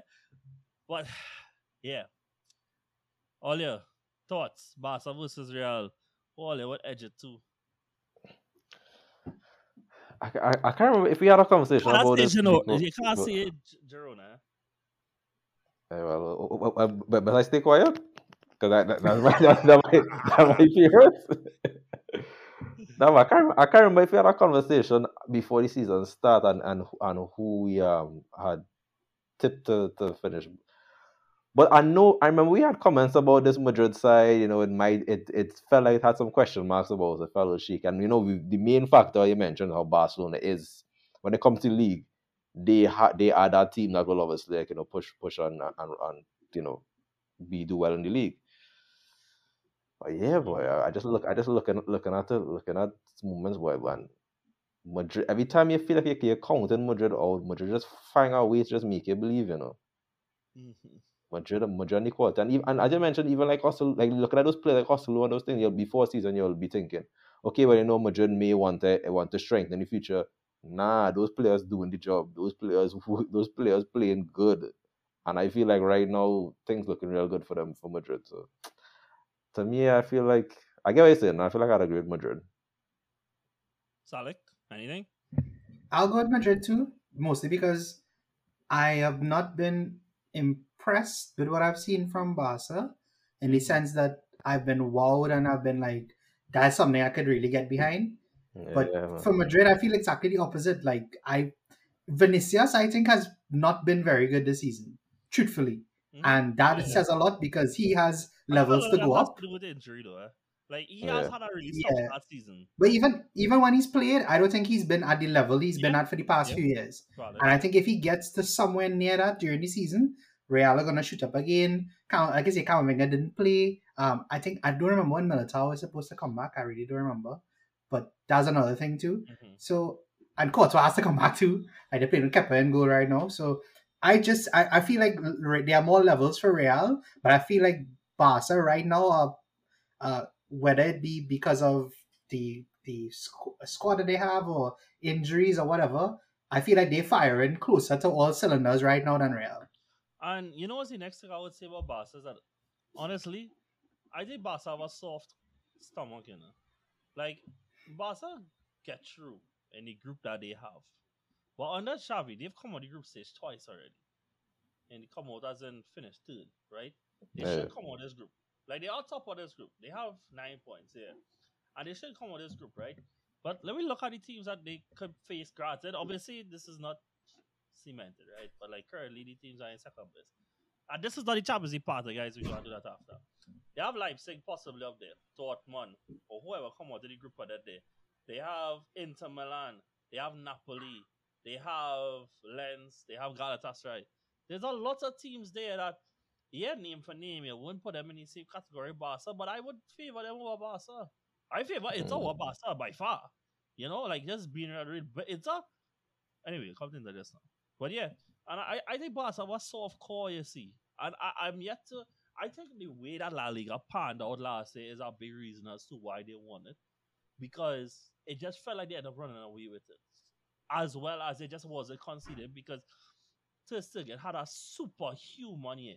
Regression to the mean is now, could you behave? Regression to the mean means that no, they are conceding goals like what they did. So, yeah, that is not an indirect against Araujo, though. He's still a good player. But that also could mean that Ter Stegen had a supernatural year last year. Moving on to somebody who I think was robbed of being in the signing of the season's conversation is a man whose father was legendary in football. Hey, he has a brother in football. He scored the winner against Roma this week. His name is Marcus Thuram, boy. And talk about like hitting the ground running since he's been there. He has several goal contributions. He scored once or twice. I think it was twice in the Milan derby as well. Sorry to bring up painful memories. Yeah, that's twice. Sorry. And they scored. They won 1-0 today as they beat. How would I pause it? As they beat Roma, who have had Mourinho up on the chopping board as a possible, to go. We record this as AC about the face of Napoli, by the way, and Inter will stay top for this weekend, no matter what happens. Did Juve win yesterday? They didn't. Yeah, they did 1-0. No. Yeah. In the last minute of the game, fire a fella named Cambiaso. And Yeah, it can be actually. That's true. I ain't going to pretend to know who that was. He's someone at left wing back though, so Isn't that Cambiaso's son? Like I Esteban was going Cambiaso's to son? ask you that if that was his son. I don't know. I really don't know. Not too sure. In the Bundesliga, Dortmund again doing Dortmund things. Went to Newcastle, win 1-0, and then come back to the Bundesliga and concede 3. Most Dortmund thing ever. However, the Xhaka army marches on and we continue to stay at the top of the table with a 2-1 win over Freiburg. As well as in another great thing for Englishmen this weekend. I mean, Eddie scored a hat-trick, Jude scored 2 in the Classico. Harry Kane get a hat-trick in an 8-0 win for Bayern this weekend over Damsgaard. And the last thing before we cut off this part and we go into the Champions League stuff is PSG won this weekend after winning midweek. And they won 3-2 in what was a very back and forth game. However, Cargedly for Mbappe first goal, bro. Phenomenal pass. Stocks there to be invested. Zaire Emery, by the way, bro, I've been really impressed by this guy, boy. Probably one of the best youngsters in the world right now. I really, really, really do think so. I really like him. Okay, cool. Nice, guys. So we're going to take a break. We'll be back shortly with Champions League halftime. That's what we're calling it. Analyze what's been going on so far. Predict a little bit down the road. As well as I'm going to be putting some trivia to these lovely gentlemen. And we'll see how they go. So don't go anywhere. We'll be back in a moment.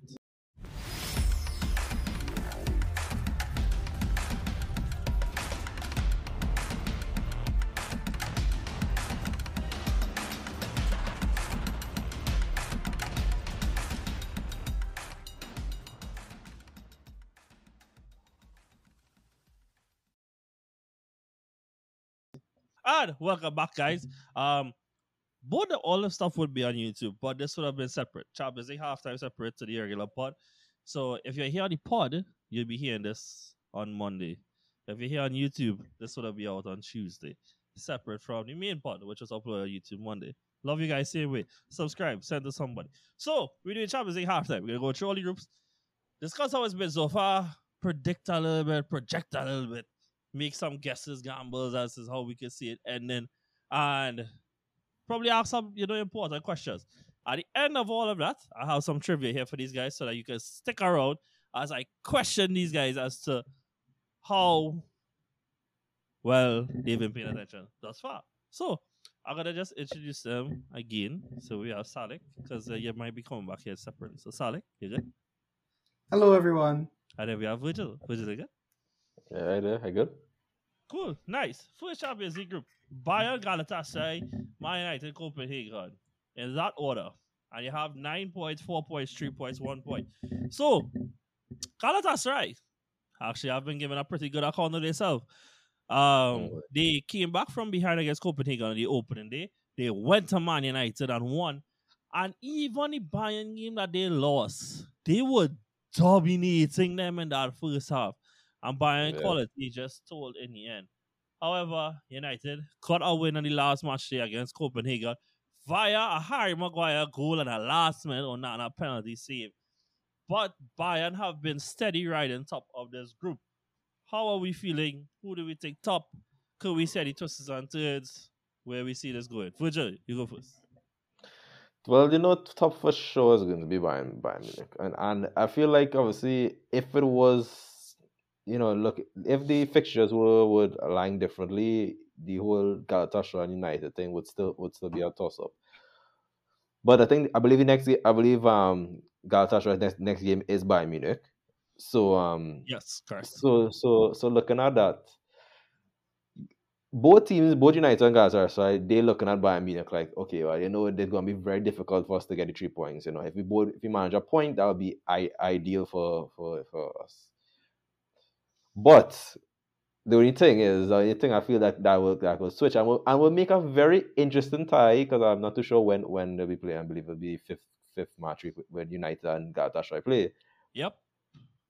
But Galatasaray is going to look at that game and they are going to be rubbing their hands because they know that even if they don't overcome Bayern, they just need to overcome United. And if they just manage to get that done, that's it. Yeah. That's it. It's decided. It'll be Bayern, Galatasaray, and United will be either Europa League or completely knocked out. Because Copenhagen, for a fact, on the last game for the group for Galatasaray against Copenhagen, that's ideal for them. United last game would definitely be Bayern Munich, so that will be difficult from a United standpoint. So honestly, yeah, I have to lean towards Galatasaray. I feel going to be Bayern, Galatasaray, United. United will still manage to be in Europe and try to find some way to be there. So that's how I feel going to be. Salik, anything different? No, I don't have anything different. I just wanna reiterate the point that Virgil made that the Galatasaray United game will decide who goes through. Yep. Mhm. I think that game is because even like United, this is how I put it. If United don't beat Galatasaray, it's no longer in their hands. Yeah, for sure. Because I think Galatasaray could beat Copenhagen, and that is what could get them through. And also, United have to go to Turkey, and that stadium is one of the cauldrons of football. You don't ever want to go there and play. So, it for me, Galatasaray have the easier path, but I'm not counting out United just yet because they have this might be their only thing to play for this season. Yeah. So I think that's valid, but I would say everything's set up for Galatasaray to go through. It's up to United to upset the apple cart. Because the issue is that United has to not just go to Turkey, they also have to go to Denmark. And I don't think Copenhagen just going to lie over for them because neither of Bayern or Galatasaray games against Copenhagen have been easy. United game against Copenhagen wasn't easy when they were at home. Exactly, I don't expect their away trip to be just a given. And let me say there's a scenario where United just draw that game that they, even if Bayern win, well, we expect them to win against Galatasaray and secure the top spot. We look at two teams on 4 points. United are behind on head-to-head to Galatasaray. They're going to go to Turkey where they need to get something in it. No matter what happens, they need to get something. And so a lot of odds stacked up against United. Right now, unfortunately, I don't feel comfortable betting on them. I would say it's still in Galatasaray. It is Galatasaray to go through, but it is United hands if they could offset the apple cart. Cool. Moving on. Arsenal, Lens, Sevilla, PSV. Can't lie, this is not exactly how I saw this group going through.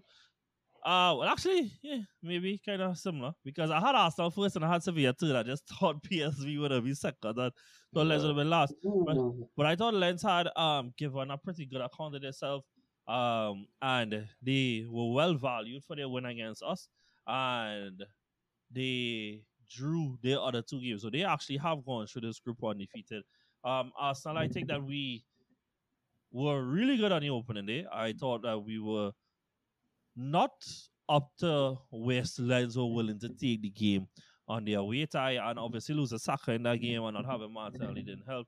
But I thought the Sevilla game was one of my favorite games so far this season. Like the quality, the fight, the performance was really good and something that I think will leave us in good stead going forward. PSV, ironically, I'm not ready to count out PSV out of this group. But they need a win. They really need a win. And if they can somehow manage to craft a win against Lens, then we're looking at a stage where they are both on 5 points. And they face off against Seville in the 5th game. However, where I stand right now, I would say I think Arsenal will go through top, and I don't actually think I see the group changing. I think Lens will come out second, Sevilla third, and PSV fourth. So, Salik, I'll let you go first this time. Thoughts on anything to change, anything different? God damn it! I wish you didn't go with me first, guys. I want to say the same thing you say. I think Arsenal will finish first. I think that is. I think it'd be awful if Arsenal don't finish first. Yeah, especially because we have 2 home games in a row too. Like that is not ideal at all. So I hope and this is the hope that I have for Arsenal. I hope Arteta doesn't do what he did in Europa League last year, and he's like, oh well, I could take this game off and I could rotate the team, and you end up dropping 2 points, and it makes it more difficult coming down to the end. So I fully expect Arsenal to get out first, and I do think Lens will get out as well. And Sevilla going to the Europa League. I mean, what is more standard than that? Heritage, man. Virgil, anything? Yeah, I agree with that. How the stand is going to be. The only thing is, obviously, I feel like, as we saying, I feel like I'm disappointed in how Sevilla looking, but then at the same time, I can't lie, I'm actually real disappointed with how PSV have been, boy. It's a lot real. more from them. I meant sleeping on Lens, boy. But no. I wanted to give credit to Lens for the fact that they lost some key players last year. You know, Fofana went off to Saudi, Openda went to the Leipzig. And they still managed to be extremely competitive in this group. And Wahi, honestly, bro, he might have something to him now. That brother goal against us was real good, and he scored also against PSV in Håland. But yeah, Virgil, sorry about that. Go ahead. But I was saying, so I feel like right now, disappointed how Sevilla looking, but I mean, at the end of the day, is it really the performance or is it just a tactic? I feel it might be a Sevilla tactic, just to, get back to where they're accustomed to be. So. Cool, nice. Moving on. Real Madrid, Napoli, Braga, Union Berlin in that order. Napoli are first with 9 points. Shocker. Napoli are. What I said Real Madrid. I meant to say Real Madrid was first. I was confused. Napoli with 6. Braga with third with 3. And Union Berlin in fourth. Are we disappointed in Union Berlin so far? They had a really good performance against Real Madrid. And obviously, Jude Bellingham scored late in the game to take away the points. But they had a game against Napoli in this week on here. Bonucci was extraordinarily upset about not starting that game. And they now sit in a position where they are bottom of the group.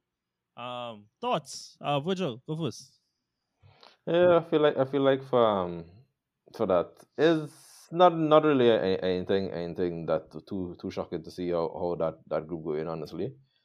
But can I say is Napoli on 6 points, right? Mm-hmm. Yeah.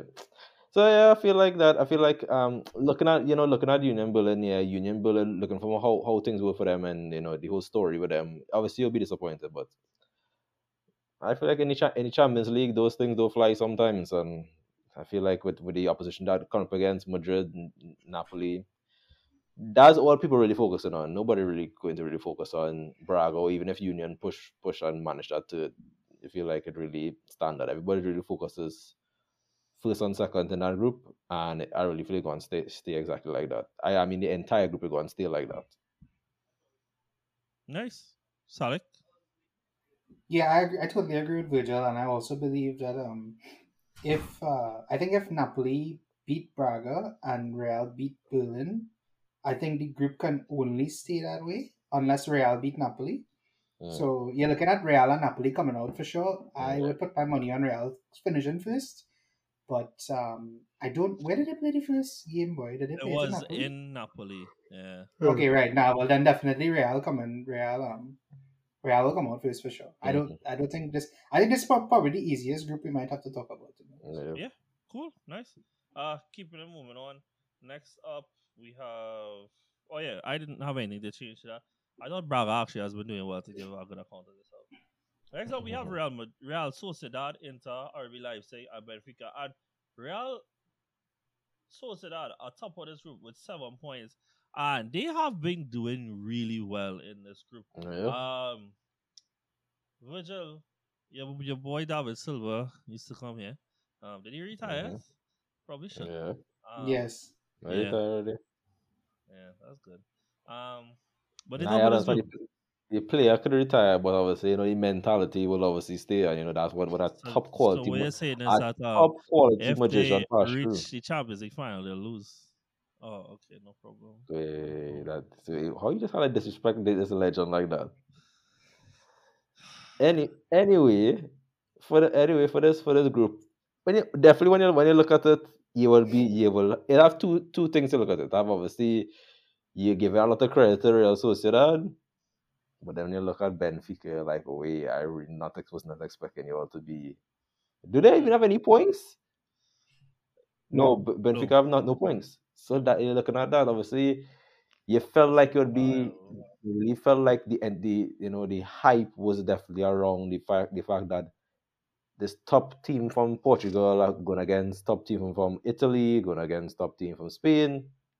You really feel that relates. So I feel like it really disappointed where Benfica is, and I really expected more. Like I really want to see more. I really want to see them progress. But but honestly, looking at that, I don't even know to the expense of who, because Inter top playing good football, and Real Sociedad playing probably the best football in that group. I still honestly I have no idea. I still don't know who went to finish first between Inter and Sociedad. All I know is whoever finished first deserve it, and it's going to be entertaining. cool. Nice. Salik, anything? Nothing different. I think both teams will call it. Both Sociedad and Inter will secure qualification in the next round. But I can't tell you who will finish first though. I have a strange feeling Inter will beat Sociedad though, and I think they will come out first in the group. Yeah, nice. Yeah, feel the same way. Next up is one of my favorite groups, and is Feyenoord. Oh, the because- group of life, bro. The group of Yeah, life. like Yeah, Feyenoord man. have been phenomenal. Like they have so many players there that I did watch their game against Lazio in the midweek, and they were great, bro. Like Sergio Jimenez has been taking the world by storm. He has the most goals of any player in the top 7 leagues when they combine the UCL league goals, bro. He has been insane of a player. They currently top of the group with 6 points. Atletico Madrid after a real fight against Celtic in the midweek. They are also they're on 5 now. Lazio on 4 and Celtic on 1 point. How do you guys, Salik Lamalego first this time, right? How do you see this group panning out? Do you see any big changes? So I think this group going on to the last game week. Yeah, I truly believe that. Yeah. I don't think anybody will be secured of anything until the final game week, until the last game plays. So everybody gonna be playing for something on the final day. Even Celtic, I think Celtic will have something to play for in the end too. So I will. You know what, boy? I will go with something out of the blue here, and I think Feyenoord will finish first. I think Atletico will be second. And I think Atletico being second is not something that the rest of the teams want to see. Exactly. Same. Yeah, I You know, agree. that's cause if Atletico comes second and everything finishes the way we think it will, they could only play City, PSG, Arsenal. Arsenal, and Bayern, which is not a good fixture for any of those teams. Hey, So, I would love a Bayern versus Atletico in a dog. That would be a great game. I would love an Arsenal versus But Atletico, to shut be up, honest. dog. No. That's a I don't wicked want boy. that. I don't want that. Okay, Virgil, anything different? Thoughts? Yeah, I agree with what Brandon said. It go down to the last day, because for me, I have a bias towards Lazio. I really would like them to progress out the group. So I feel like if anything, if on the last day, this is the type of group where you might see a team like Feyenoord looking so good, or looking so good where they're sitting, and last day heartbreak where they out or they go to Europa League. And even what we mentioned with Celtic, you really can't count them out. So it really is an entertaining group. So for me, I say Atletico Madrid first. I say that just for what you mentioned. I really don't want Atletico Madrid in second, because although I have Atletico Madrid as one of my surprise picks to win the competition, I really feel I don't want to. I really want to avoid them and prolong that for as long as possible. Mm-hmm. But for some reason, I feel like I have a lot of hope for. Hey, boy, goal boy, who's this? Come on, man like Olivier Giroud must score this header. If Quality only player. he my could have God. do that in the Champions League, Quality Virgil. player. Watch this man. I think it's supposed to do that ball. Anyway, but yeah, from this group. See, I want to say Lazio, but from that game, that 3-1 loss to Feyenoord, I really feel like I could only see Feyenoord and Lazio pushing out. I feel like Lazio will add the entertainment, don't get me wrong. They will add the entertainment, but I really hoping, Lazio could add something. I'll be real. I actually quite like Lazio just because Sarri is the coach, and I've always really liked Sarri. But I actually gonna go for a little bit more hot take-ish here, and I gonna have Lazio finishing last, and I gonna have Celtic finishing third, Mhm. and I I think gonna have that's Celtic realistic. winning their next game against Lazio, because I believe it Mhm. is in Scotland, and when they win that game, that's I know last they're not playing them any head to head. I mean, when they do play them next, it is in Scotland, and I think that game is enough to put them on the 4 points at the head to head, so that they could finish on top of them in the group. So that They're kind not of playing in Scotland, by the way. okay. Well, that actually changes a lot to the Hmm. whatever. I'll back it still. Let me go for it. Yeah. Celtic, like, come on, come on, third in the group. Yeah, fade on. I like, bro, the list of players that are good, it is undying, and I think it will come down to their game against Atletico to see who comes out first in that group. Which will be great actually, though. Like, the work that has been done at Feyenoord over the last year has been fantastic, and they've lost some key players as well. Like this Turkish midfielder who went Benfica, I think it was. Oh my God, what's his name, Koku, dog? Kochku. Yeah. Yeah. So yeah, well done to them. Cool. Moving on now. Next group we have is we'll leave that for last. Next up we Yeah. have City, Leipzig, Young Boys, and Red Star Belgrade. Hey, Red Star started the group pretty good actually. That make people think like they was about to do something. However, as we expected, it kind of comes down to both Man City and Leipzig. Can I say this though? I don't think City has made light work of this group, despite what the Very true. points say. Like, every game felt cagey and edgy, and I don't have any concerns about them. They'll come out of the group, stuff like that. But I feel like there could be a scenario where, like, if Leipzig could by some miracle beat them and come and top that group, then we could be looking at City versus some very intense clubs when it comes to the Yeah. draw. But look, I'm not seeing any faults with City or anything. It's not that. I just don't think that. I don't know if it is a burnout issue. I don't know if it is a hangover issue, whatever it is. But I don't think, like, at this point, we feel like we just see a City 5-0 in the Champions League. And we haven't seen that from them. So, yeah. Virgil, thoughts? Yeah, I feel like honestly the group, to me it is, I feel like going to stay like that because I feel like our last game in the group is Leipzig, and I feel like that might be a little too late for Leipzig. Honestly, I feel like we might definitely like secure obviously qualification. Well, that's secure. And then after secure the top spot. And I feel like coming down to that last game, I feel like it might be a little too much for Leipzig to push for that and try and steal that first place spot. Because don't get me wrong, I feel like young boys will be looking at, they know for a fact with City it's going to be difficult, but depending on how that next game go, because I believe young boys playing young boys not playing. No, young boys playing Red Star City next. playing. Yeah. We City, Red playing Star City had to next. play. So obviously, they definitely iron up that Red Star game, that Red Star game last, but they'll definitely want to push and get something off Leipzig. But when you have a player like Javi Simons, you have all that quality around here. You can't count them out. So, but to me, I feel like the standard will stay just like that. Cool. Nice. Solid. Yeah, I agree. I think we'll stay the same way. The only thing I think that will be the best part of this group is I think Red Star will qualify for the Europa. Nice. I guess that's the Former Champions League, only difference. Yeah, same amount as City, to be honest. So yeah, but I want to talk about what you said about the City thing, John.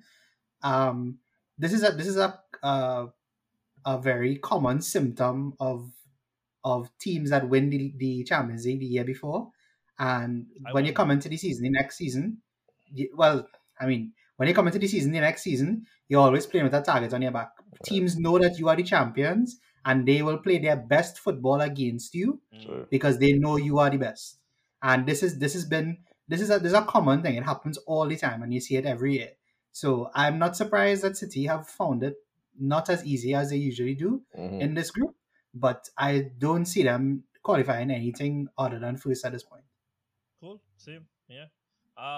Next up, we have Barca, Porto, Shakhtar, Antwerp. I'll be honest, I have nothing changing. Barca still feels very underwhelming to me. And I am not going to say this in a way that sounds disrespectful in the scenario where we ever draw Barca and for some reason we do the most awesome thing ever and lose. But I do think that there would be teams that come second and would want to face Barca. You know? Like Yeah. I don't think that they will fear them. Like how you fear the name, you fear the badge, you fear what they stand for, but not the team. And it depends on who you even going to play.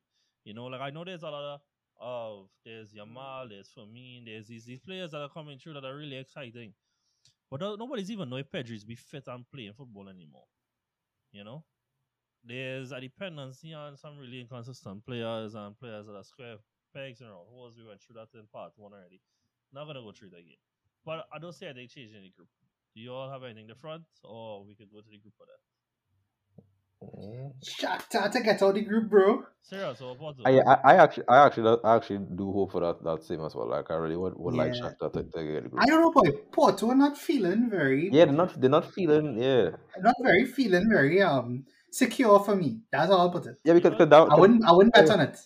You know, see, Yeah, because the- Braga third in their group, and I think that they are the Yeah. Portuguese team that give the best account of Portugal in the Champions yeah. League. Mhm. So yeah, but the only thing I want to add, because obviously, like as I mentioned, as what John mentioned, and say obviously, not Barca, just not really looking all that. That just the entire group is like Barca not looking all that, but everybody else looking disappointed as well. So just making it just helping Barcelona case. Mhm. But honestly, Yeah. as I say, it really feels like it would just stay like that. I would like Shakhtar to go through it. I feel like it will stay like that.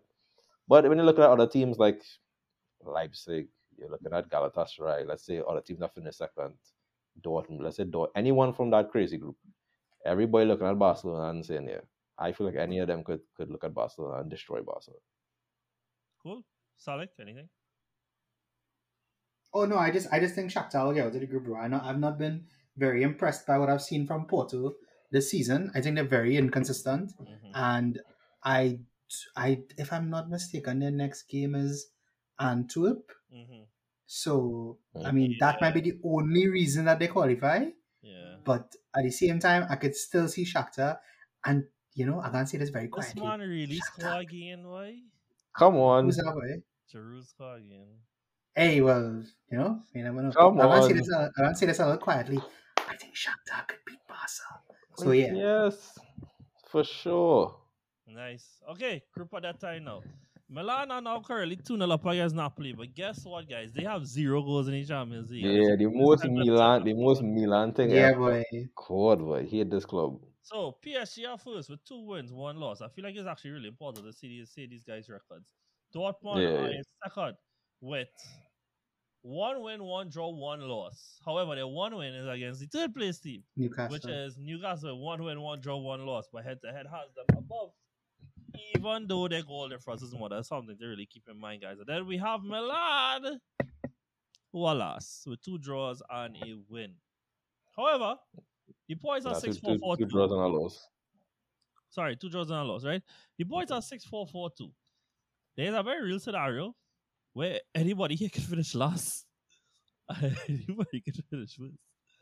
Yeah. And I am super intrigued to see how much their 4 goals. Because if the unexpected happens and Newcastle goes there, don't get a result, Milan hosts PSG in the San Siro and gets a result, then we're looking at one of the stickiest endings of a group stage we may ever see. So, guys, what's up? What's the thoughts? How are we feeling? I think Newcastle have done well to give a really good account of themselves in Europe. Yeah. I think that they will be kicking themselves as to how the Dortmund game in particular went. I think that they were lucky to come out of AC Milan with a point. And then on AC, I think AC would be feeling really terrible how this campaign has gone. And I started to look at the attackers as to, when all they're going to stand up and give us more. Rafael Leao, who has 175 million release clause, has 2 goals in his entirety of his Champions League. And this is his third year in the competition, I believe. And Then we have PSG, who look like they were lost at Newcastle, sorry. But they did really well to regain some faith in the general public in the PSG versus AC Milan game. They obviously won against Dortmund in the early game. And then Dortmund did the unthinkable and went to not at St. James's Park, is this renowned stadium across Europe. But obviously, us as English fans know that now, because of Newcastle are going to St. James's Park and leaving with a win is something that is not very easy to do. And Dortmund did exactly that. I am very confused as to how to determine how this group gonna finish. But there's a very strong part of me that feels like that it could remain as it is, which would be like one of the biggest upsets that given I think everybody had Dortmund coming out last in this group. And there's a very real scenario they could come out in the Champions League. So yeah. Virgil, you was one of us who have a dog in your race, so why don't tell us how you feel about this group? Yeah, the main thing I want to highlight is the next match day 4. From everything I saw from the both games, honestly, I would definitely be saying I am not that confident that Milan could push on upset that PSG, from the players that they have. I feel like if it's anything, it could be a draw, it could be something, but I cannot see Milan pushing and taking all 3 points. But one thing I could say from that Dortmund Newcastle game, I really feel Newcastle could go to Dortmund and secure 3 points, honestly, because from everything, I feel like Newcastle have that fight in them, and I feel like they could really go, and they could definitely get something in that next game against Dortmund. But at the end of everything, I just say that this is a group that could go any way, but for some reason I really feel it might just be PSG and Newcastle to leave that group, I feel it be PSG, Newcastle, and it comes down to Dortmund and Milan. Both teams with disappointing performances. I feel both of them will end up trying to push for that Europa League spot. Cool. Saleh, thoughts? It's hard, eh? This is hard. I'm not lying to you, boy. I have seen many groups in the Champions League over the years, and this is definitely one of the toughest ones I have had to look at. I remember another one with Arsenal, Napoli, and I can't remember who the other teams were. But that was probably Dortmund. It was like that was a few years ago though. It was Arsenal, Napoli, and a few others, and that was a real hard group to call. 3 of the teams in that group finished on 12. Yeah, 3 teams. Yeah, I think that's the highest points tally that never went through in our group. I think that's the statistic from that group. But I'll tell you what I think gonna happen. I think Milan will beat PSG. I hope. And Dortmund and Newcastle will draw in the next fixture, so it will be PSG on 6, Dortmund on 5, Newcastle on 5, and Milan on 5. And then that's where it all will kick off. So this might be real hot. Bro, you say that? I was watching the group just now and thinking, bro, if this could end up 6-5-5-5, dog. Yeah, that's exactly what I think will happen. Dog, insane scenario. Yeah. So this might be real hot. I don't know how hot it will be, but I'll go in for it anyway. Newcastle to finish first, PSG to finish second. And I'll go with Dortmund to finish third. Well, you know what? Why I go in and stick on my neck a little bit and say something ridiculous that these men somehow find themselves. And I'm going to have PSG first, AC Milan second, Newcastle third, and Dortmund fourth.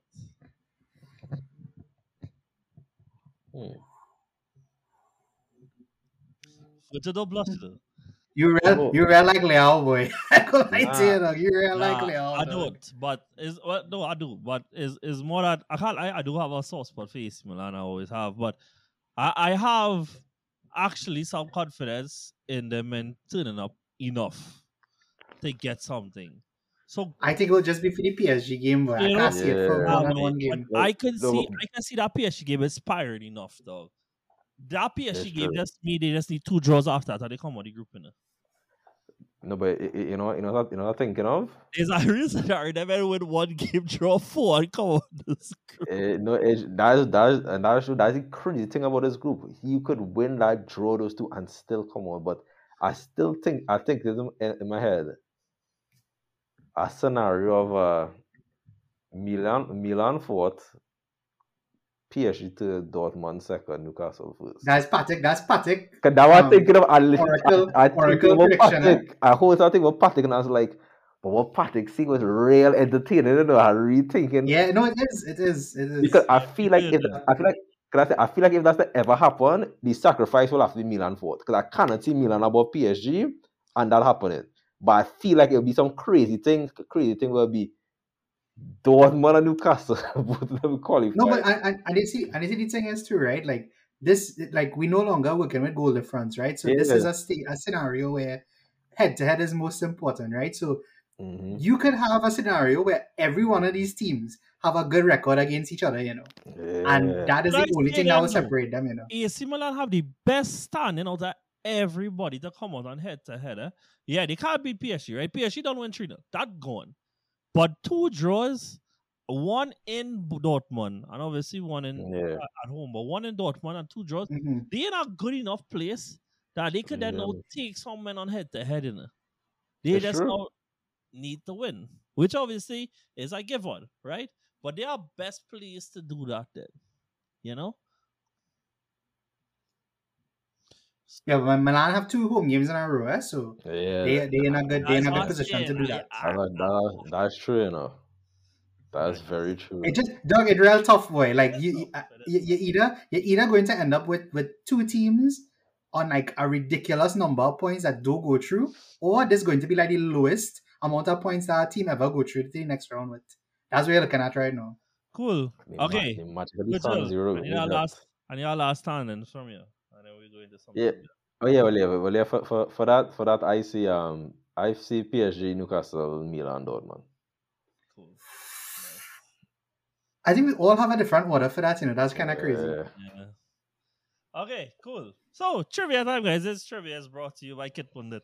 And we have trivia based on the Champions League so far. So you guys can play along in the comments and let us know what you get. So if you are the first team to field 2 out, or you're gonna have to just like, I don't know if you raise your hand, because it's like after there's a section where I'm just gonna ask all the questions and only answer, and then after this I have 2 like this guy's what's a lies thing, like who can name more, and so that at the end. So if you are the first team to field 2 outfield players aged 37 plus in a Champions League game in Ramos and Jesus Navas since Manchester United versus CFR Cluj in 2012, who can name the 2 players that they fielded that were ages 37 plus? And they played for United? Yeah. Maybe talking about who United field? Yes, the 2 players United field on that day that was 37 plus. Like, do something like that now, so I could see. All right. I'm thinking about it. Hold on, Okay, yeah, Salik. What year you said, sorry? 2012. You just said it. Right, okay. 12. Ryan Giggs and Michael Carrick. Incorrect. Virgil. 37. I would say. I will allow like 1 rebuttal each after initial wrong guess. But yeah. Virgil. 2012. Yeah. It would definitely be Giggs.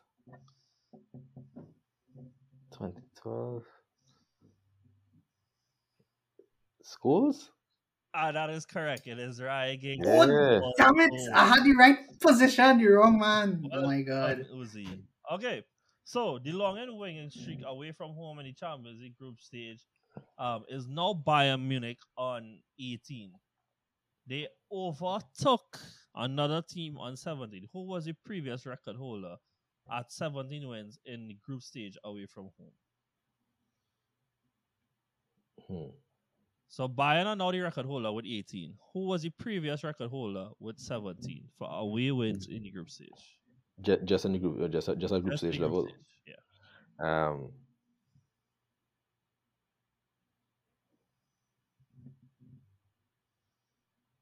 You can ask hints.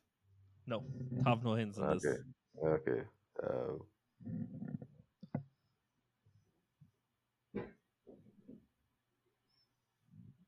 Salek? Juventus? Nope.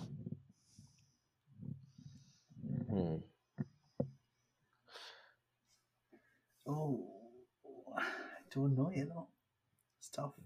Madrid? Nope. Salek, back to you. If nobody gets after this one, it's just a no point. Yeah. Okay. Home wins, right? No, away wins. Away wins. Away wins. Oh, away wins then. Okay.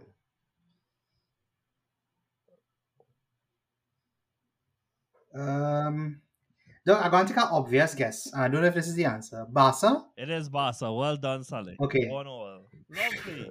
Nice. Manchester United has now lost more UCL games at Old Trafford in their last 14 games, which is 7 losses, as they did in their previous. I feel like I phrased this wrong, we scratch that. I phrased that terribly.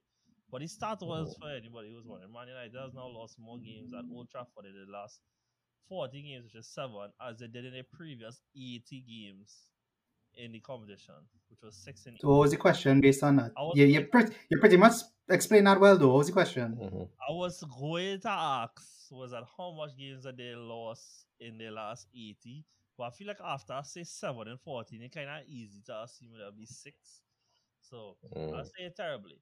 Anyways, Galatasaray are the first Turkish side to win a UCL game away to an English side since blank in 2009. Hint, both of them were away to Man United. What was the name of the Turkish team? I think 2009, is it? Yeah. 2009. They make it to the final that year, 2009, what was this team? I think I know. Salek. Is it Fenerbahce? Nope. Oh, 2009, boy. Yep.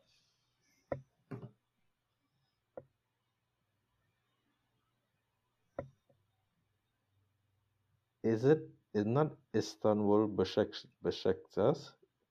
Is that your guess? Yeah. That is correct. I thought it was group 2009? Yeah. Besiktas beat them in 2009 at Old Trafford. Nice. Next up. Antwerp's Belgian wonder kid, Arthur Vermeeren, at 18 years and 239 days old, became the third youngest player to assist 2 goals in a single Champions League game. Who were the other 2? Hint. One player at that time played for Inter Milan, and the other player at that time played for Arsenal. Wait, that's a youngest player, boy. Youngest player to what? Assist 2 goals in a single twice, Champions right? League game. Okay. Yeah. The first one was from Inter. It was at Inter at the time. He was 18 years and 84 days old. And then the youngest player ever to do it is an Arsenal player who was 17 years and 250 days old. 2 assists in a single Champions League game. Youngest ever. Arsenal. The Arsenal one is what true more. Yeah, the Arsenal one tough, but I feel like I have an obvious answer, but I'm not sure. I will allow 3 bites of the cherry for this one, given it's 2 answers I asked. Is it Okay, I go in here. I throw in also names. Is it Shamak and Coutinho? Nah. I don't know if the Coutinho one is correct or not. Yeah, only one way to know. Mm.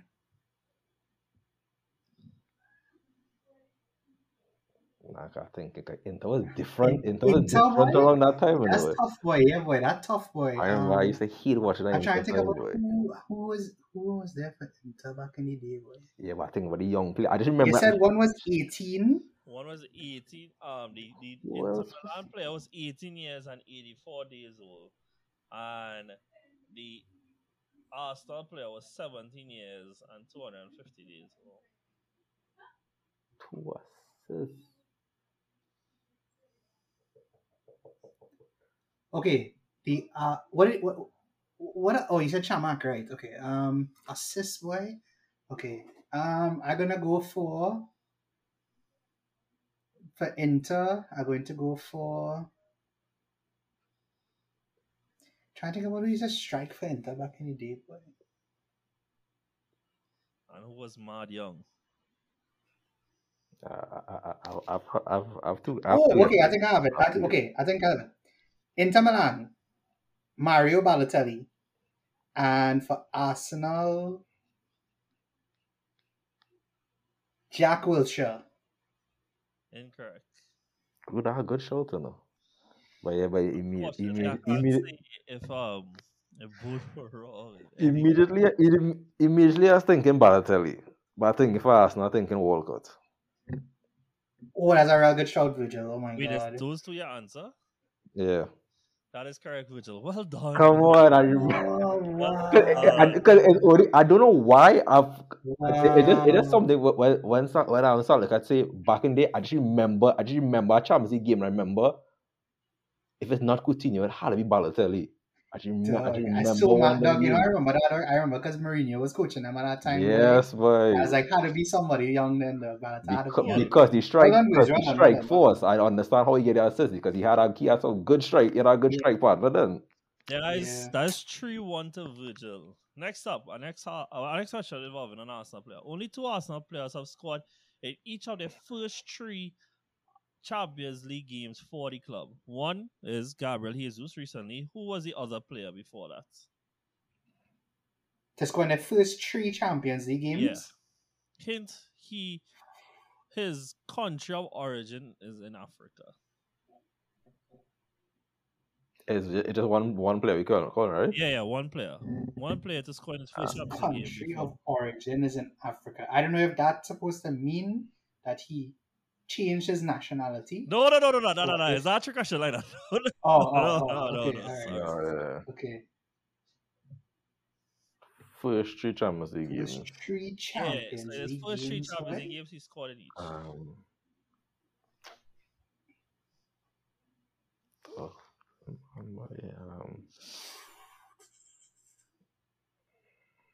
Were you all in Champions League then? I don't know.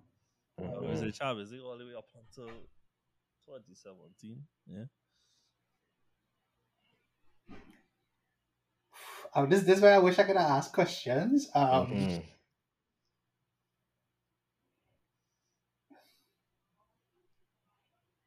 I good at? Am I name? I feel like this might be this, but I don't know if it is or not. I want to go with it anyway. Is it Aubameyang? No.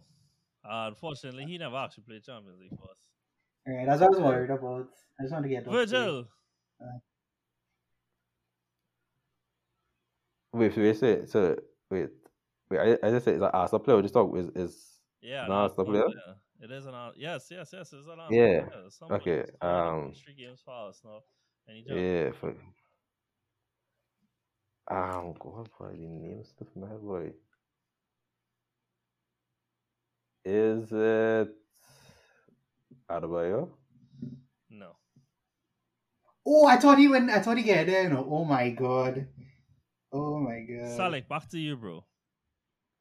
Oh, not gonna lie. I feel like we exhaust all the African Arsenal players. Anyway, he is originally from Africa. Which okay, that's tough. Um, it would be kind of weird if it was a player who was set already. Is it Shamak? It is Marwan Shamak. Jeez, I forget. Yeah, I forget that. 3-2 to Salik. Okay, we Shamak, can end here yes. long now. I don't want to go too long. Yeah. Again. So, Okay. next up, PSG last 35 UCL home game stages resulted in them being undefeated in 34 of them. One team managed to beat them. Who was that one team? PSG.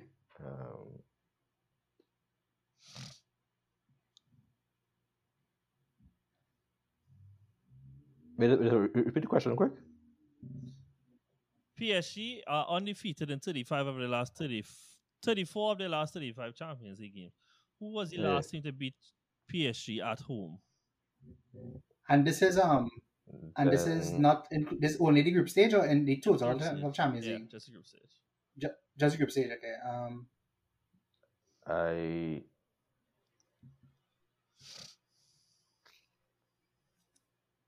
Salek?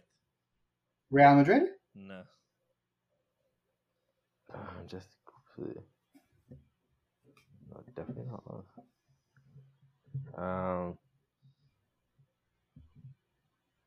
No, there was one of them.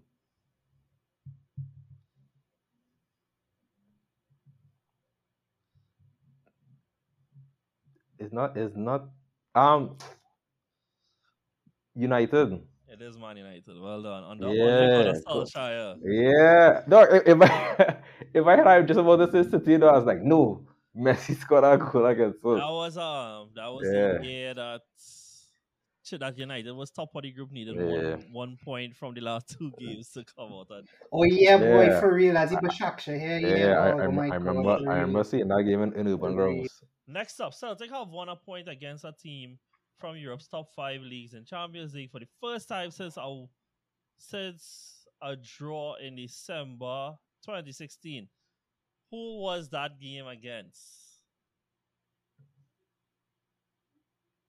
Okay, well, I know they beat Barca in 2012. It's 2016. So I'm trying to remember who came after that. Hey, it's 2016, right? Mm-hmm. Okay, I'm going to say City. Well done, Virgil. It is Man City. 4-2. Guess who terrorized us? A man named Patrick Roberts. I remember that. Make Clichy look terrible, boy. God, boy. Nice, cool. So Virgil has 4-2. However, just to make this super spicy, the next 2 is lies. That is the Sky Sports thing, right? Each one of these are worth 2 points each. So, I am going to tell you all one of them is significantly harder than the other one, only because I couldn't find the time to actually come with a better lie. So, we're just gonna roll with the punches. So, one of them is the last time Barca and Porto have faced off in the Champions League was in 2000. How many players between Porto in 2000 and Barca 2000 do you think you can name from the starting 11s? Salek, I'll go first. Give my number. Barca 2000. Jesus Christ. I also would have a 30-second time to actually name these players. Yeah, no. I'll go with 7. Nice, 7. Ooh, Virgil, could you beat boy. 7 players between Porto and Barca 2000? Between Porto. I said 30 seconds. 30 seconds to name more than 7. Could you name? If you now, bear in mind, if you lose, he gets the 2 points.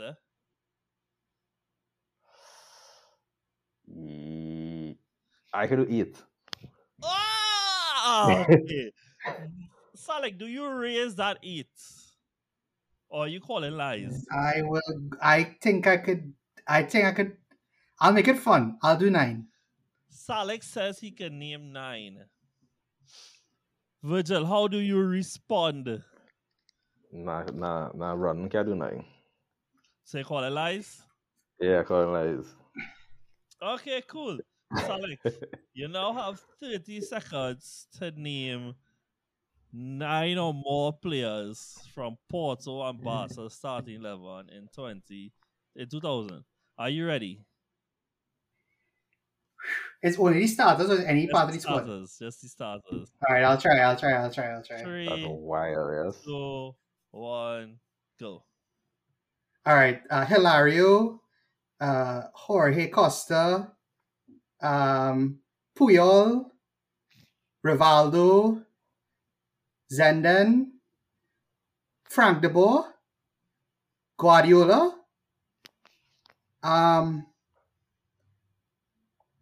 2000, Figo, Mm-hmm.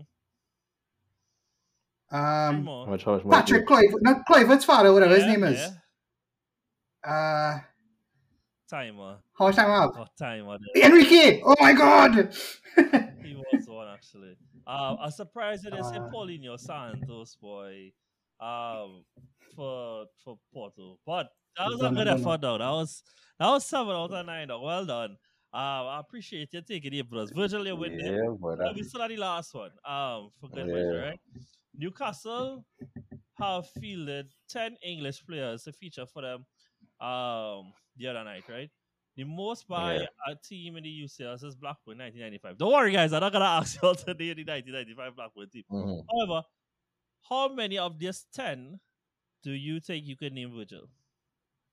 From Newcastle 10? Yeah. The English players who featured for them on the night in the Champions League. Against Dortmund. You mean against PSG? Against Dortmund. They played 10. Against Dortmund, right. Yeah. Virgil, how much Can of you that 10 five? is you 5. Salik, could you raise him? I'll go with 6. We have 6, Oh, Virgil. God, my... Jesus Christ. Yeah, 7. 7, Salik. Thinking, boy. Let me make it fun, though. I'll go with 8. 8.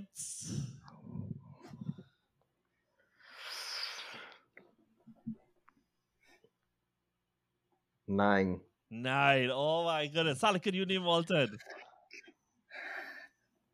I'll let him go. I don't think I had the 10. Virgil, I'll let him see if he can get 9. you have 30 seconds to name 9 of the 10 English players that played the other night for Newcastle against Dortmund. Are you ready? All right. Yeah. 3, 2, 1, go. Wilson, Yeah. Gordon, Pope, Longstaff, Barnes, Oh, sorry, not Barnes. Sorry. Burn, Trippier,